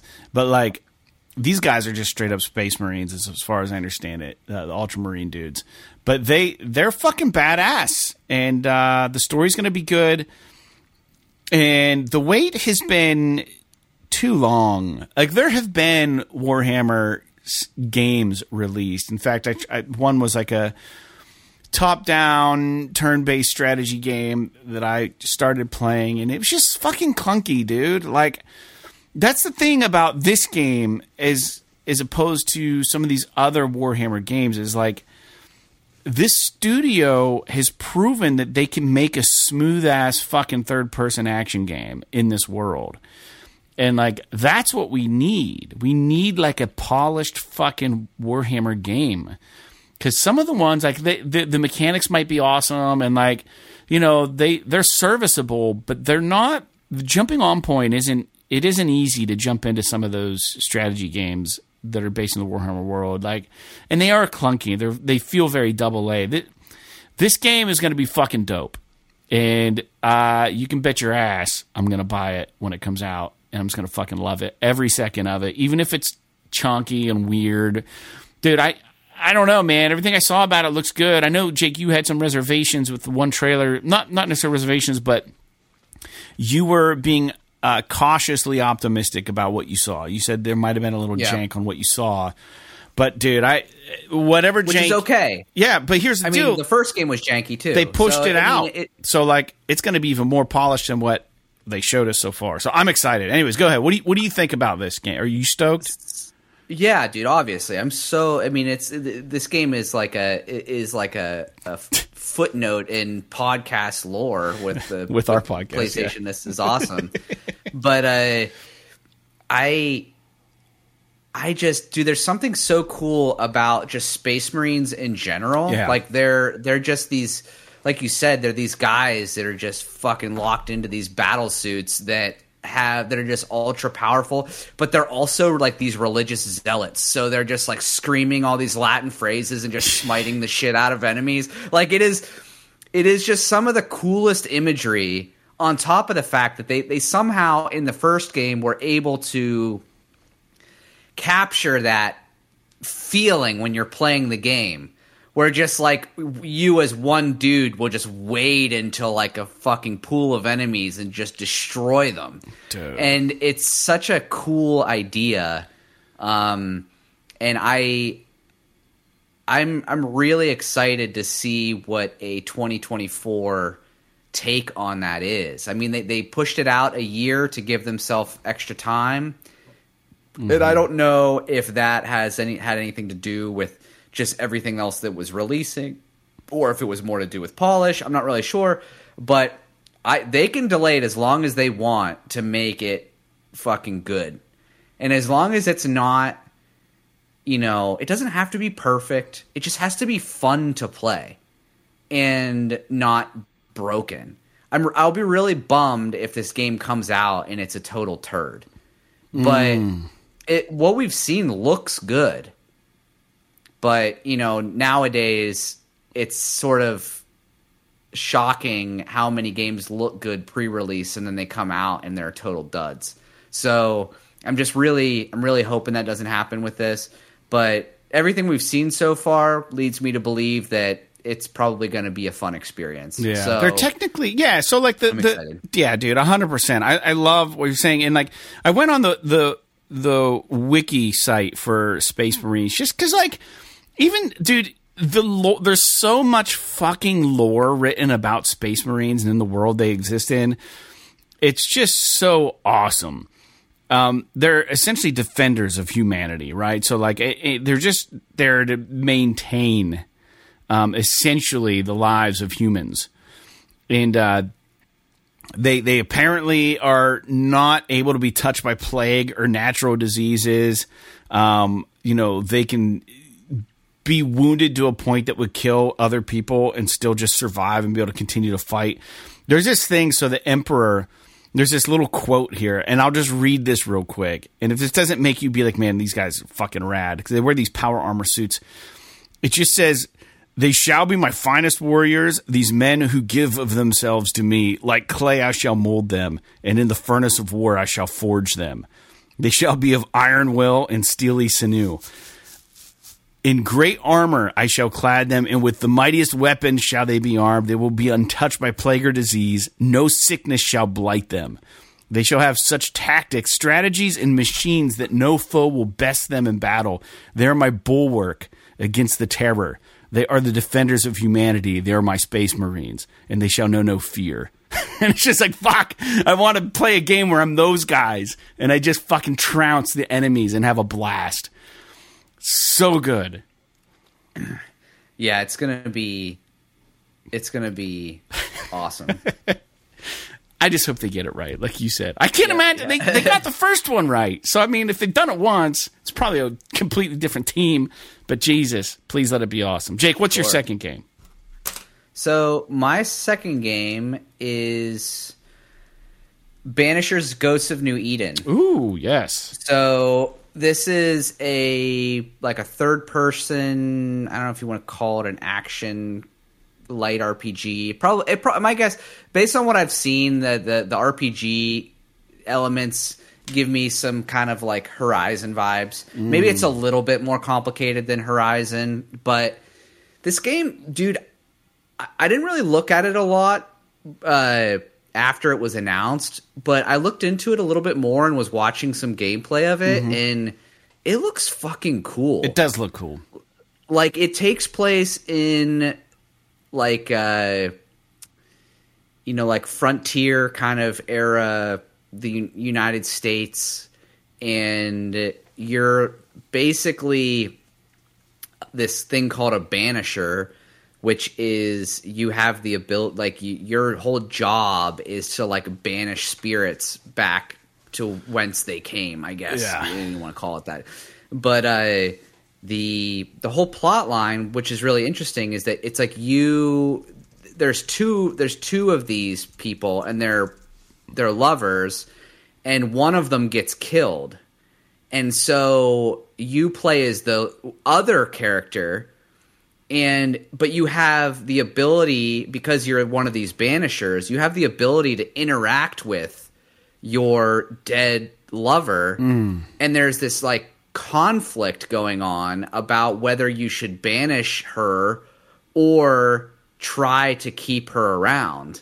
And so there's this whole gameplay mechanic where you can use both of these characters, and they both have like, you can use the spirit of your dead lover, and you can use like obviously yourself with your own sort of more standard affair abilities. Like, I think he has like a flintlock rifle, and then like a sword, and some these like banisher abilities where he can cast fire and stuff. Yeah. But I guess that there's going to be a lot of sort of choice that you can make in the game about whether or not, like, there are, I don't know if you want to call them like targets in the game, and you can decide whether or not you want to like harvest their souls, or like whether you want to banish them to hell, or you want to release them into heaven. Like, there's like all this weird. It gives me, what I was watching gives me like BioShock vibes, where you could choose whether to harvest or save the little sisters. Yeah. And there's like a element of that to the ghosts that you encounter. You can either banish them to hell or I don't know, release them to hell. I don't know what the fuck it really is. Sure. But like, and I'm assuming that there are different consequences and reactions to what you get, and like how you proceed based on the way that you interact with these characters. And I guess there's going to be like some kind of I don't want to say a major, but it seems like there's a big choice and consequence thing too, where you also have the ability to rip the life out of living people. So not just dealing with spirits, but I guess what they're explaining in the one, and this is an official trailer, so I wouldn't, I guess, consider it a spoiler, but your dead lover, in order to keep her around, you have to harvest the life force from living people. Wow. So there's like this moral kind of thing, like the responsibility of a vampire. Like, you have to stay alive somehow. Yeah. So like, I'm really curious about how that's all going to play out, and the game just looks great. Mm-hmm. So I don't know if you've looked into this game at all, but we haven't really heard a lot about it since it was announced. Right. And I know, other than like when it was delayed to early this year, 2024, but I think it looks great, and I think it looks like something that I would be pretty excited to play. Yeah, I'm excited for this one. Don't Nod is the studio developer behind it, and it is scheduled to release pretty soon. So February 13th is the release date. So yeah, that's coming out soon. That's something that maybe we can sink our teeth into earlier in 2024. I hope it does well, because it does seem like a little more. It seems like a slight pivot for the studio, just maybe ever so slightly. If there's any kind of action in the game, I just don't understand like what we're going to see as far as that goes. Like, what is the gameplay? They're very Don't Nod is very well known for, choice-based games that like affect outcomes and stuff. So they've got that part figured out. So choosing how to deal with these people and stuff gives a player some agency over maybe the outcome of the game. But I am curious because their games aren't usually very, if anything, I'd say like the what the hell were they called? What was their game that was like Strangers? Life is Strange. Yeah, Life is Strange games. A lot of it was like QuickTime shit. So I'm curious to see how they handle action if there is an third-person action game. Yeah, I mean, it definitely is. Like, there's legitimate just like third-person action combat in it. But they also, before they did Life is Strange, they did that game Remember Me, which was like it was like a third-person shooter. Yep. So, they do have some history there. Yeah. But I don't know. We'll have to see. But all I can say is that it's interesting. Looks great. Yeah. I hope it's cool. So it's a cool concept for sure. Yeah, dude. I love these fresh takes and fresh ideas in video games. Well, Jake, my one that I have on the list is also, I took the easy ones. Obviously, Final Fantasy VII Rebirth is coming out. Now, this game is going to suck up a ton of our time. This is also coming out around the same time that Banishers Ghost of New Eden is coming out, which I hope it doesn't affect that game much, but how can it not? Because everybody's going to be playing this fucking game. This is coming out on February 29th, 2024. So I was a late adapter to the Final Fantasy VII Remake game. And I did do the intergrade, and I enjoyed it a lot. And I think where some people were upset that like it wasn't as open worldy feeling, I thought it played to the strengths of the Final Fantasy game, because it's people don't play Final Fantasy VII and go, oh fuck man, those game mechanics were so fun. That world was so huge and cool to like. I love the fact that I could just ride a chocobo all over the place. Like, people are just like, that fucking story is bar none one of the best stories ever in video games. So, like, it's like, it doesn't need to be this huge open world thing.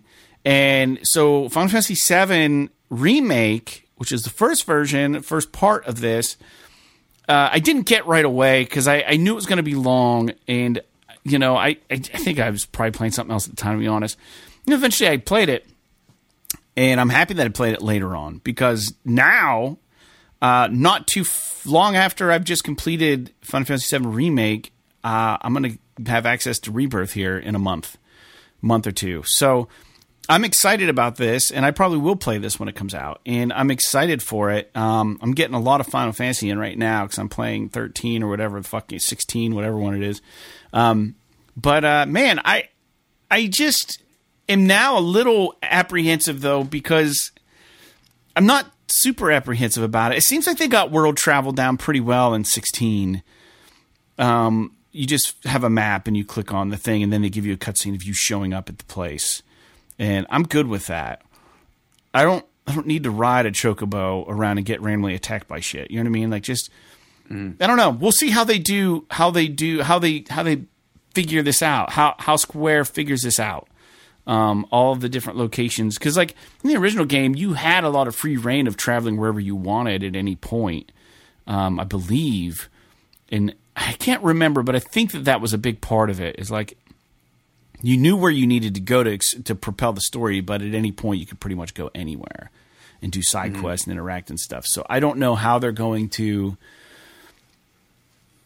do this. How are they going to roll out this game this way? And they are kind of changing up the story a little bit here and there.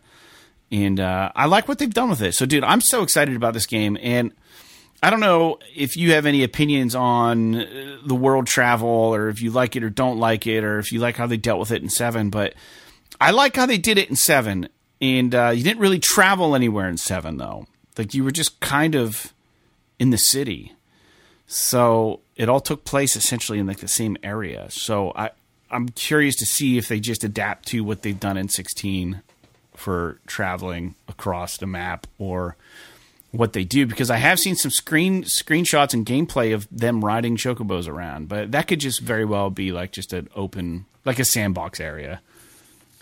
My guess is that there will be open world. I don't know this for a fact, but the part of the game that we're venturing into is the open world portion of Final Fantasy VII. So I am where you get the whole world map and everything. So my guess is that there's probably going to be large open world areas, but I don't know if it's going to be like one huge map. Right. You know what I mean? Like it might be like, you know, you have an open world area here that contains maybe this town, and then you can go to like some sort of travel map, and then you'll go to this open world area here that has maybe this town or this cave or this thing. You know what I mean? So, but I don't know. I mean, maybe it'll be just this giant fucking open world, and you'll run around and do what you got to do. But yeah, I don't know. I'm super excited for it, regardless. To be completely honest with you, you know, the first two games that I brought up, which were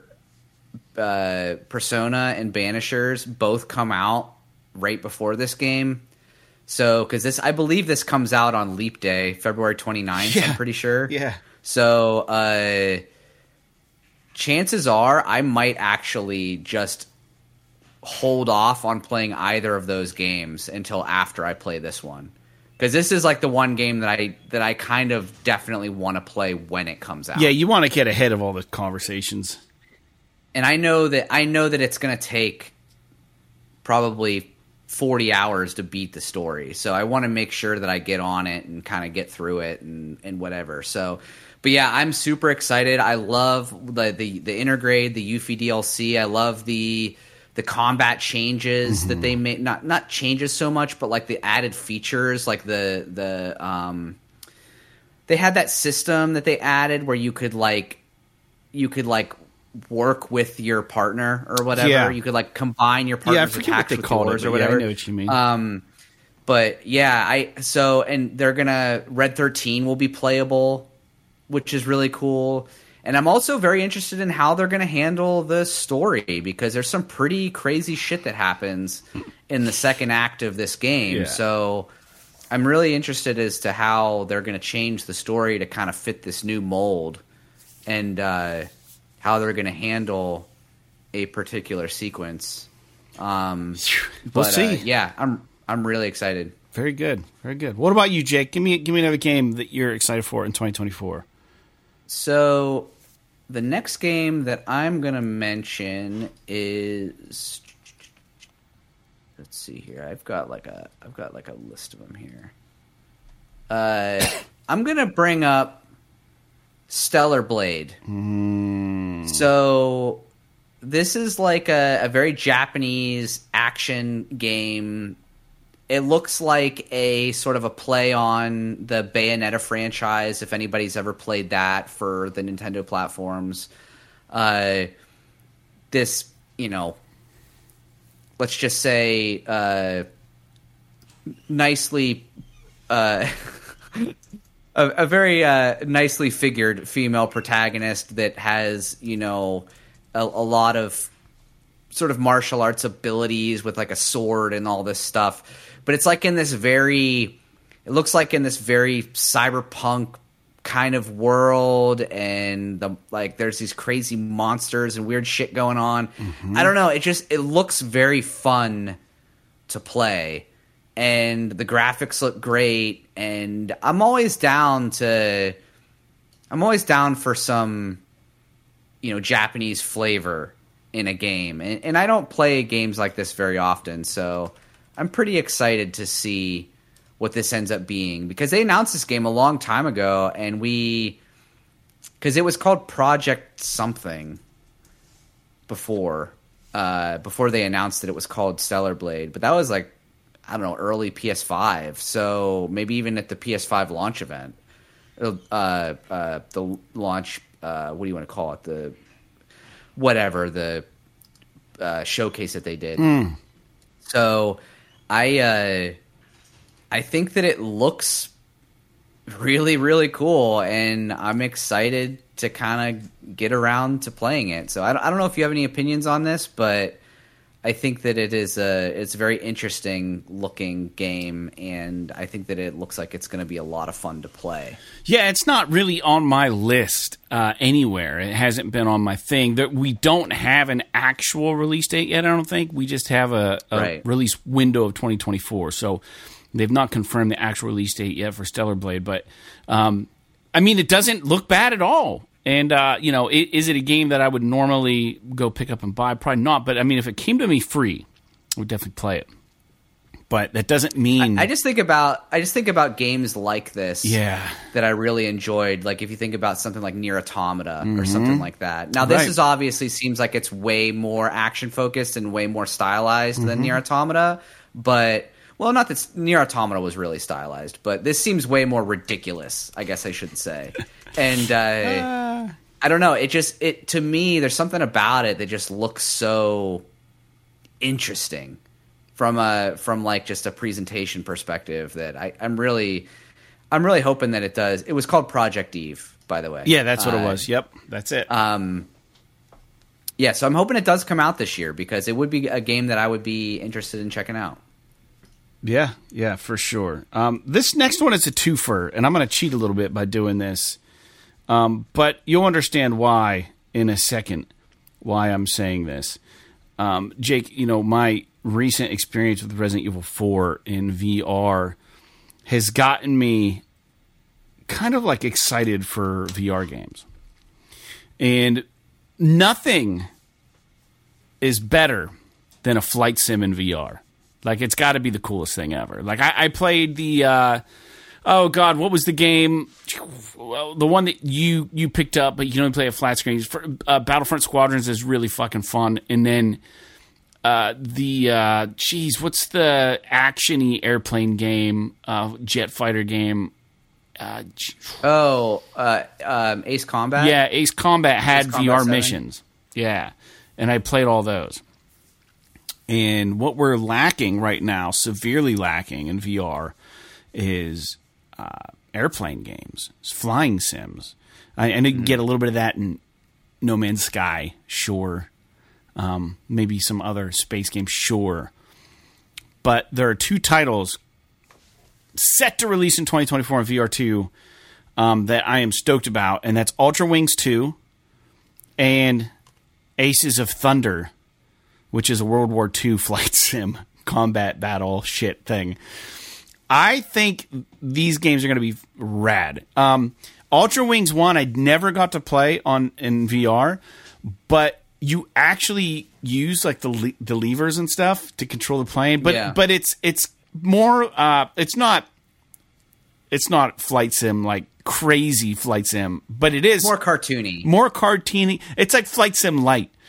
In VR, and that's kind of what I want to try to do. And I saw the trailer for Ultra Wings 2, and they have these little mini games that you can like shoot like a little pistol out of like the canopy, and they try to hit stuff as you're flying, and like try to fly through the hoops. And then they're like, oh, and you get to land in Ultra Wings 2, so you get to fucking try to land your craft and stuff.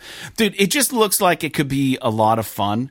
So Ultra Wings 2 is obviously on my list for 2024 as far as the VR2 goes, and Aces of Thunder is going to be just awesome when this comes out. I don't even know how it works, but if you go to Google and type Aces of Thunder, you can watch gameplay video. There's like an announcement trailer for this game. It looks so awesome. It looks like it could be absolutely nauseating. It's a VR air combat simulator.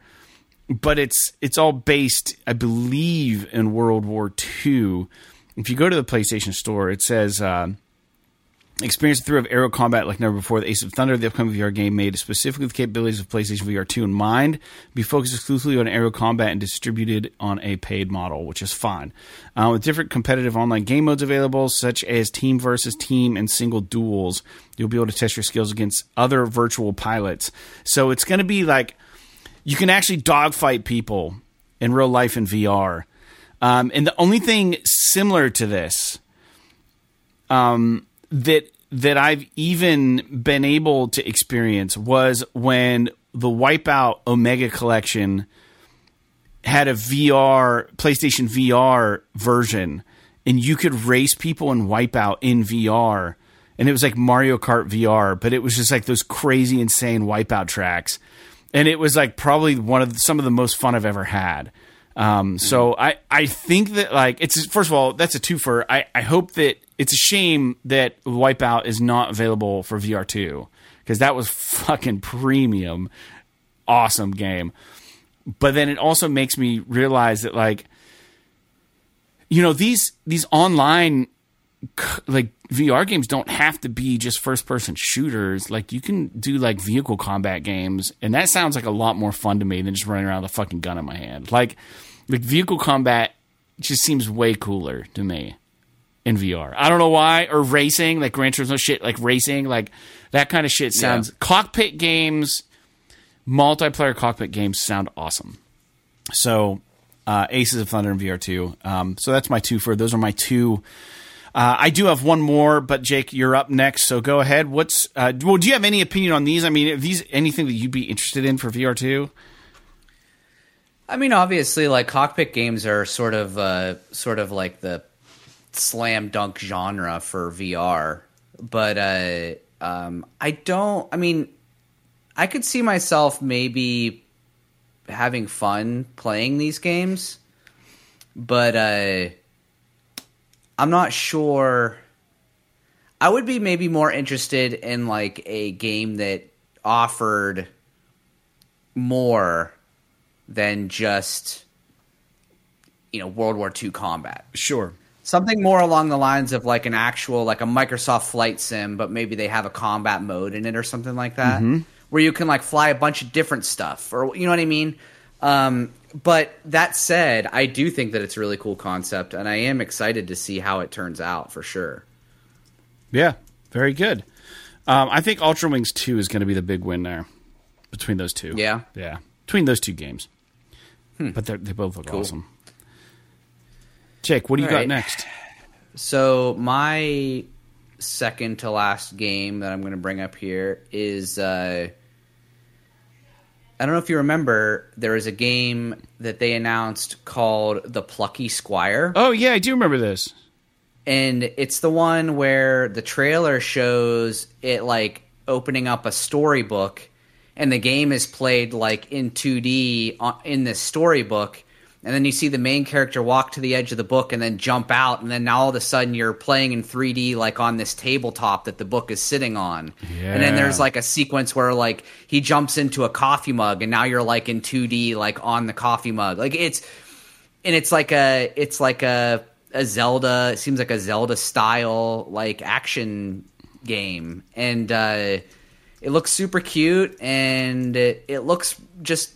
The way that the perspective is changing all the time, it looks really kind of impressive. So I'm excited. It was originally announced for 2023, but it never came out. I think it's supposed to come out this year. So I'm excited to see what becomes of this game, because it looks like, you know, every now and again I love a palate cleanser for a cute little game like this. Right. And I think that this could be one of those games that I would really get a kick out of. Shine some light on your day, I guess. And there it goes again. Yeah, so that's my choice. The Plucky Squire. It looks really cool. Yeah, dude, that's a good choice. I do remember this game, and it looked interesting. So I hope that it's awesome. You know, I always kind of root for these smaller indie games. You know, and it's nice when one can kind of stand out of the bunch. You know, that's not usually often that an indie game just pops out and you're like, oh, that you remember it. So that's saying something for sure about the game itself. And then also your excitement for it has kind of got me interested in it again. I forgot about that. You know, there's so many of them that come across us, but yeah, very good. My last game is another VR2 game, because I wanted to include VR a bit, because it's one of those things that we don't talk about enough on the show, and it doesn't usually get a lot of love. But there's a game that we saw called Behemoth. Mm-hmm. And this game looked awesome. Now, we don't know when the release date is on this game. We know they're shooting for 2024, so it could be coming out this year. It should be coming out this year. And I don't have a whole lot more about it except for it's a melee kind of fighting game. It looks like it's probably like a roguelite game or something. Let me look up something real quick just to talk about it. Skydance is making it. And it says, I can't even find, it's not even on the PlayStation Store yet. Is it out? It's not out yet. No. I don't think we even got an actual gameplay trailer. Like, the trailer that we got looked fucking great, but there's no way that's what the game actually looks like. Because it's like too good. You know what I mean? Yeah. So it's the creators of Saints and Sinners, which is the Walking Dead VR game, and their games have always been kind of cartoony looking, right? Mm-hmm. So they say that this is a new world of danger, survival, and you take on the role of a diseased wanderer lost in the frigid, forsaken land. You overcome dangerous environments, deadly warriors, towering behemoths using immersive, weighty VR combat and lifelike physics. Travel through strange, otherworldly environments and overcome all, no matter how large that stands in your way. So it almost seems to me like a VR version of Shadow of the Colossus. And if that's what it is, sign me the fuck up. Like, it could be really awesome. Just because scale is so crazy in VR. Yeah, I agree with you. It does have that kind of mystique to it, but there also in the trailer shows like more standard combat against people your size and stuff like that. So I don't know if that's part of it as well. I mean, that's the thing, is that like, other than that initial trailer we got, we don't know anything about it. Yeah. But I agree with you that it looks fucking awesome. Yeah. What we did see. I hope that it holds up to the hype. Mm-hmm. I just like, you probably do. There's probably like, you're on a mission. If you're plagued, you're probably trying to find a cure. Yeah. So you're probably trying to get to some location, and of course there's going to be resistance. So there's probably like skeleton warriors and fucking shit coming after you, and like eventually you'll get to like a boss. My guess is, and the boss is just going to be fucking epically large and crazy and be like a puzzle fight. Like, you have to figure out how to like fight this thing. And I think in VR, there's something really appealing about defeating an enemy that's like literally like 50 times your size. Yeah. If that happens. Yeah, definitely. So anyways, Jake, what's your last game? My last game is... So I think I'm going to go with this game, Ultros. I don't know if you remember it. It was a 2D Metroidvania game, but it had this really wild art style with all of these like fucking greens, and like it was very like biological looking, if that makes any sense. Like, I know that's kind of like a weird statement, but like everything is really, it seems like it's like all the sound effects are really squishy, and like it just looks very unique. My eye gets easily drawn to these games that have just unique art styles and character design and everything. And even though it looks like a relatively standard kind of Metroidvania game, mm-hmm. I think that just the aesthetic of it alone looks very attractive to me. So I'm interested to see how this game kind of shakes out. I don't think there's any like concrete release date on this game either, but I think they showed it at the last PlayStation showcase or whatever. Mm-hmm. But yeah, it looks very cool to me. I mean, if you're into Metroidvania games, like the one game that I played that I talked about a while ago was that that one that was like, that has that really fucking long name. It's like something with an L, Deedlit, and Wonder Labyrinth, or whatever the fuck that game was. Yeah. Record of Lodoss War, Deedlit, and Wonder Labyrinth. Yeah. Just stop. So like, I'm totally into these types of games from time to time, as long as they're like a reasonable Metroidvania, and they're not like incredibly difficult to figure out, because some of them, the puzzles can be pretty wild. But I don't know. This game, it looks great, and I'm pretty attracted to what I'm seeing. So we'll just have to see if it comes out, because I'm into it. Very good. Well, we left a little bit of room, but not a ton, Jake. If there's any kind of shout-outs to games that are still coming out that maybe you're curious about, but maybe didn't quite make the list. I'll name a couple real quick. Nothing that, like, we need to sit and talk about, but we know we're going to get that Suicide Squad Kill the Justice League by Rocksteady on February 8th. No clue if that's going to be a fucking banger or not. It's the wait and see kind of situation. Skull and Bones have been toted for a long time by Ubisoft. Who knows what the fuck's going to... Is that Ubisoft or is that's Ubisoft? Yeah. No clue what that game's going to be. It could be an ultimate shit show. It could be good. 2/16/24. I know people are stoked for Dragon's Dogma 2. And there's two that like really... I'll name two. Pacific Drive looks awesome. I don't know why this isn't a VR game, though. So my excitement for this game kind of went down a little bit when they haven't announced that this is going to come to VR. So maybe it's a wait and see. That's coming out in February as well. And then the other one I wanted to bring up that I was that everyone's like really excited about is the Iodine Chronicles by Rabbit and Bear Studios. That's coming out in April.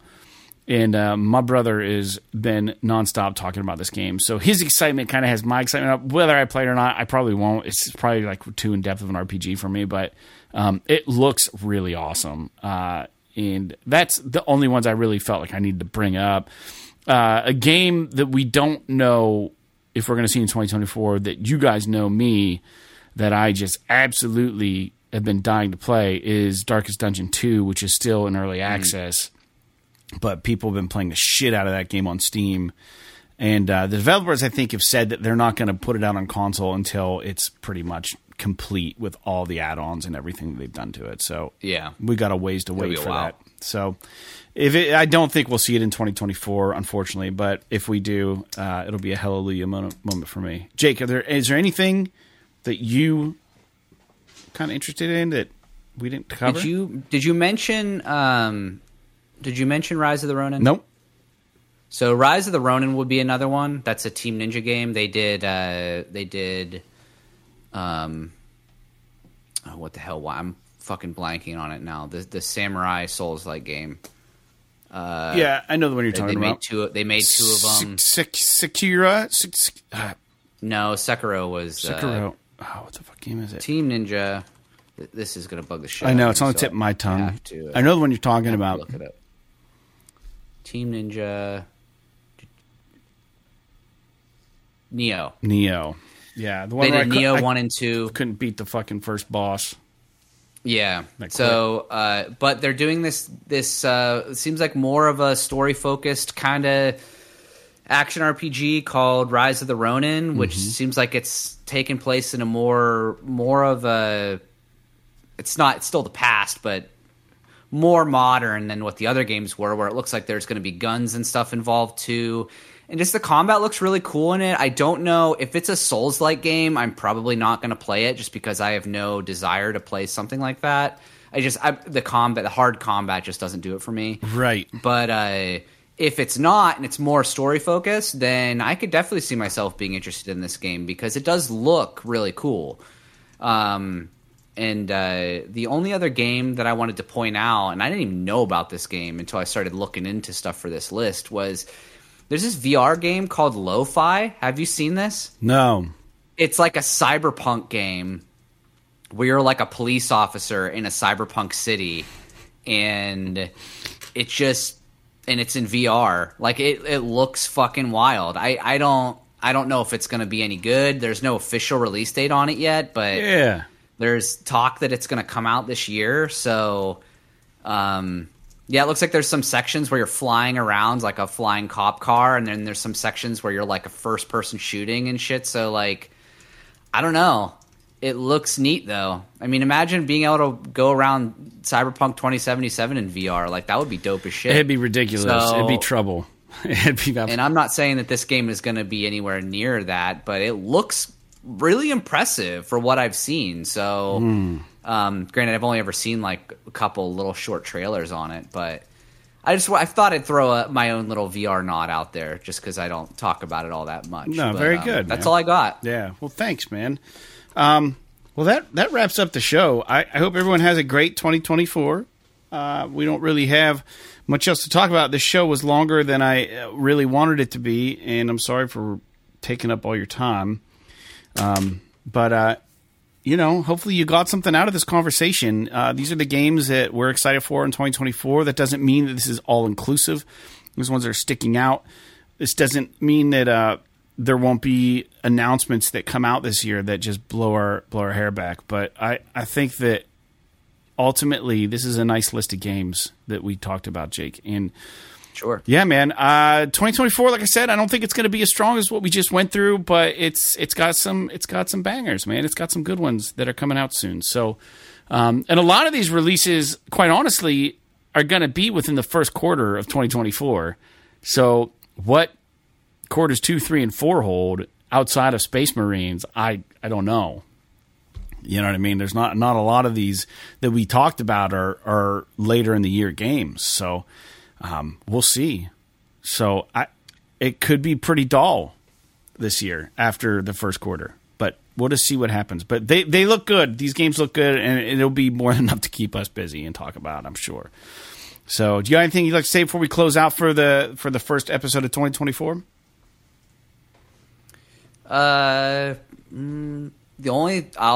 Two quick points.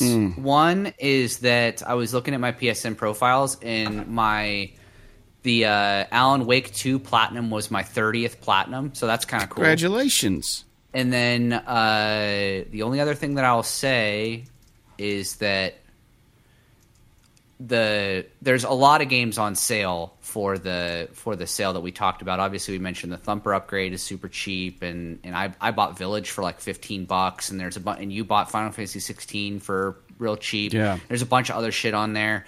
It runs through the 17th, so you got like another couple weeks on it, but take advantage of it. But the one thing that I will mention that is on sale right now that I think that everybody should give a try is I talked a while ago about the game Narita Boy, which is like an action side scroller, like Metroidvania style game, and it's like super pixelated kind of graphics, but had really dope like animation and art style. It's $2. Wow, right now, and I think that like even though I already beat that game. And I played it on Xbox through Game Pass, so I didn't have to pay for it. Yeah. I bought it on PlayStation. I was like, for $2, I was like, I'm gonna, even if the developer only gets $1 of that, like I want to make sure that I thought this game was so cool, I want to support it, especially because it's only a couple bucks, and I might want to go back and play it again. But that would be obviously check out the sale, but that would be one, that's definitely $2 not wasted. Yeah. Especially since, on Beat Saber, like one song for Beat Saber costs $2. Right. But you could buy a whole great game in Narita Boy for $2. So that's very good. That would be the last comment that I have. Yeah. To pigtail on that, what costs less than $2 is to subscribe to our Patreon for $1 a month and show us that you love us. No, I'm just kidding, man. That seems needy. I just thought it was funny. But dude, I don't know. We're super happy to have our listeners along with us in 2024. And like I said, I hope that you guys all had an awesome New Year's celebration and everybody's been safe. And you've got big plans for 2024 like we do as far as, I want to get the flood back up and running again and our band, Jake. And then, we'll see what else the rest of this year holds for everybody. It's exciting. It's exciting times. It's weird to see the ball drop every time they pan around the crowd in Times Square. I think about how they always show like they'll show like an old celebration from like the 70s or the 80s. One of these days they're going to show a celebration that was in my timeline. Like we're gonna be in like 2030, 2040, and they're gonna be showing like 1995 and like what it looked like. And I'm like, fuck, man, I was alive then, and now like time passes quick. So make sure you guys are getting all of the gaming in you can while you're still breathing. So spend no time with family or anybody else. Just game, do nothing else. That's all I have to say. I'm just kidding, obviously. Nice. Yeah. No, thank you guys for sticking around with us. So let's close things off here. We'll be back next week with episode 310. Like Red Dead Redemption 2, Resident Evil Village, and Ratchet and Clank Rift Apart. P.S. This is awesome.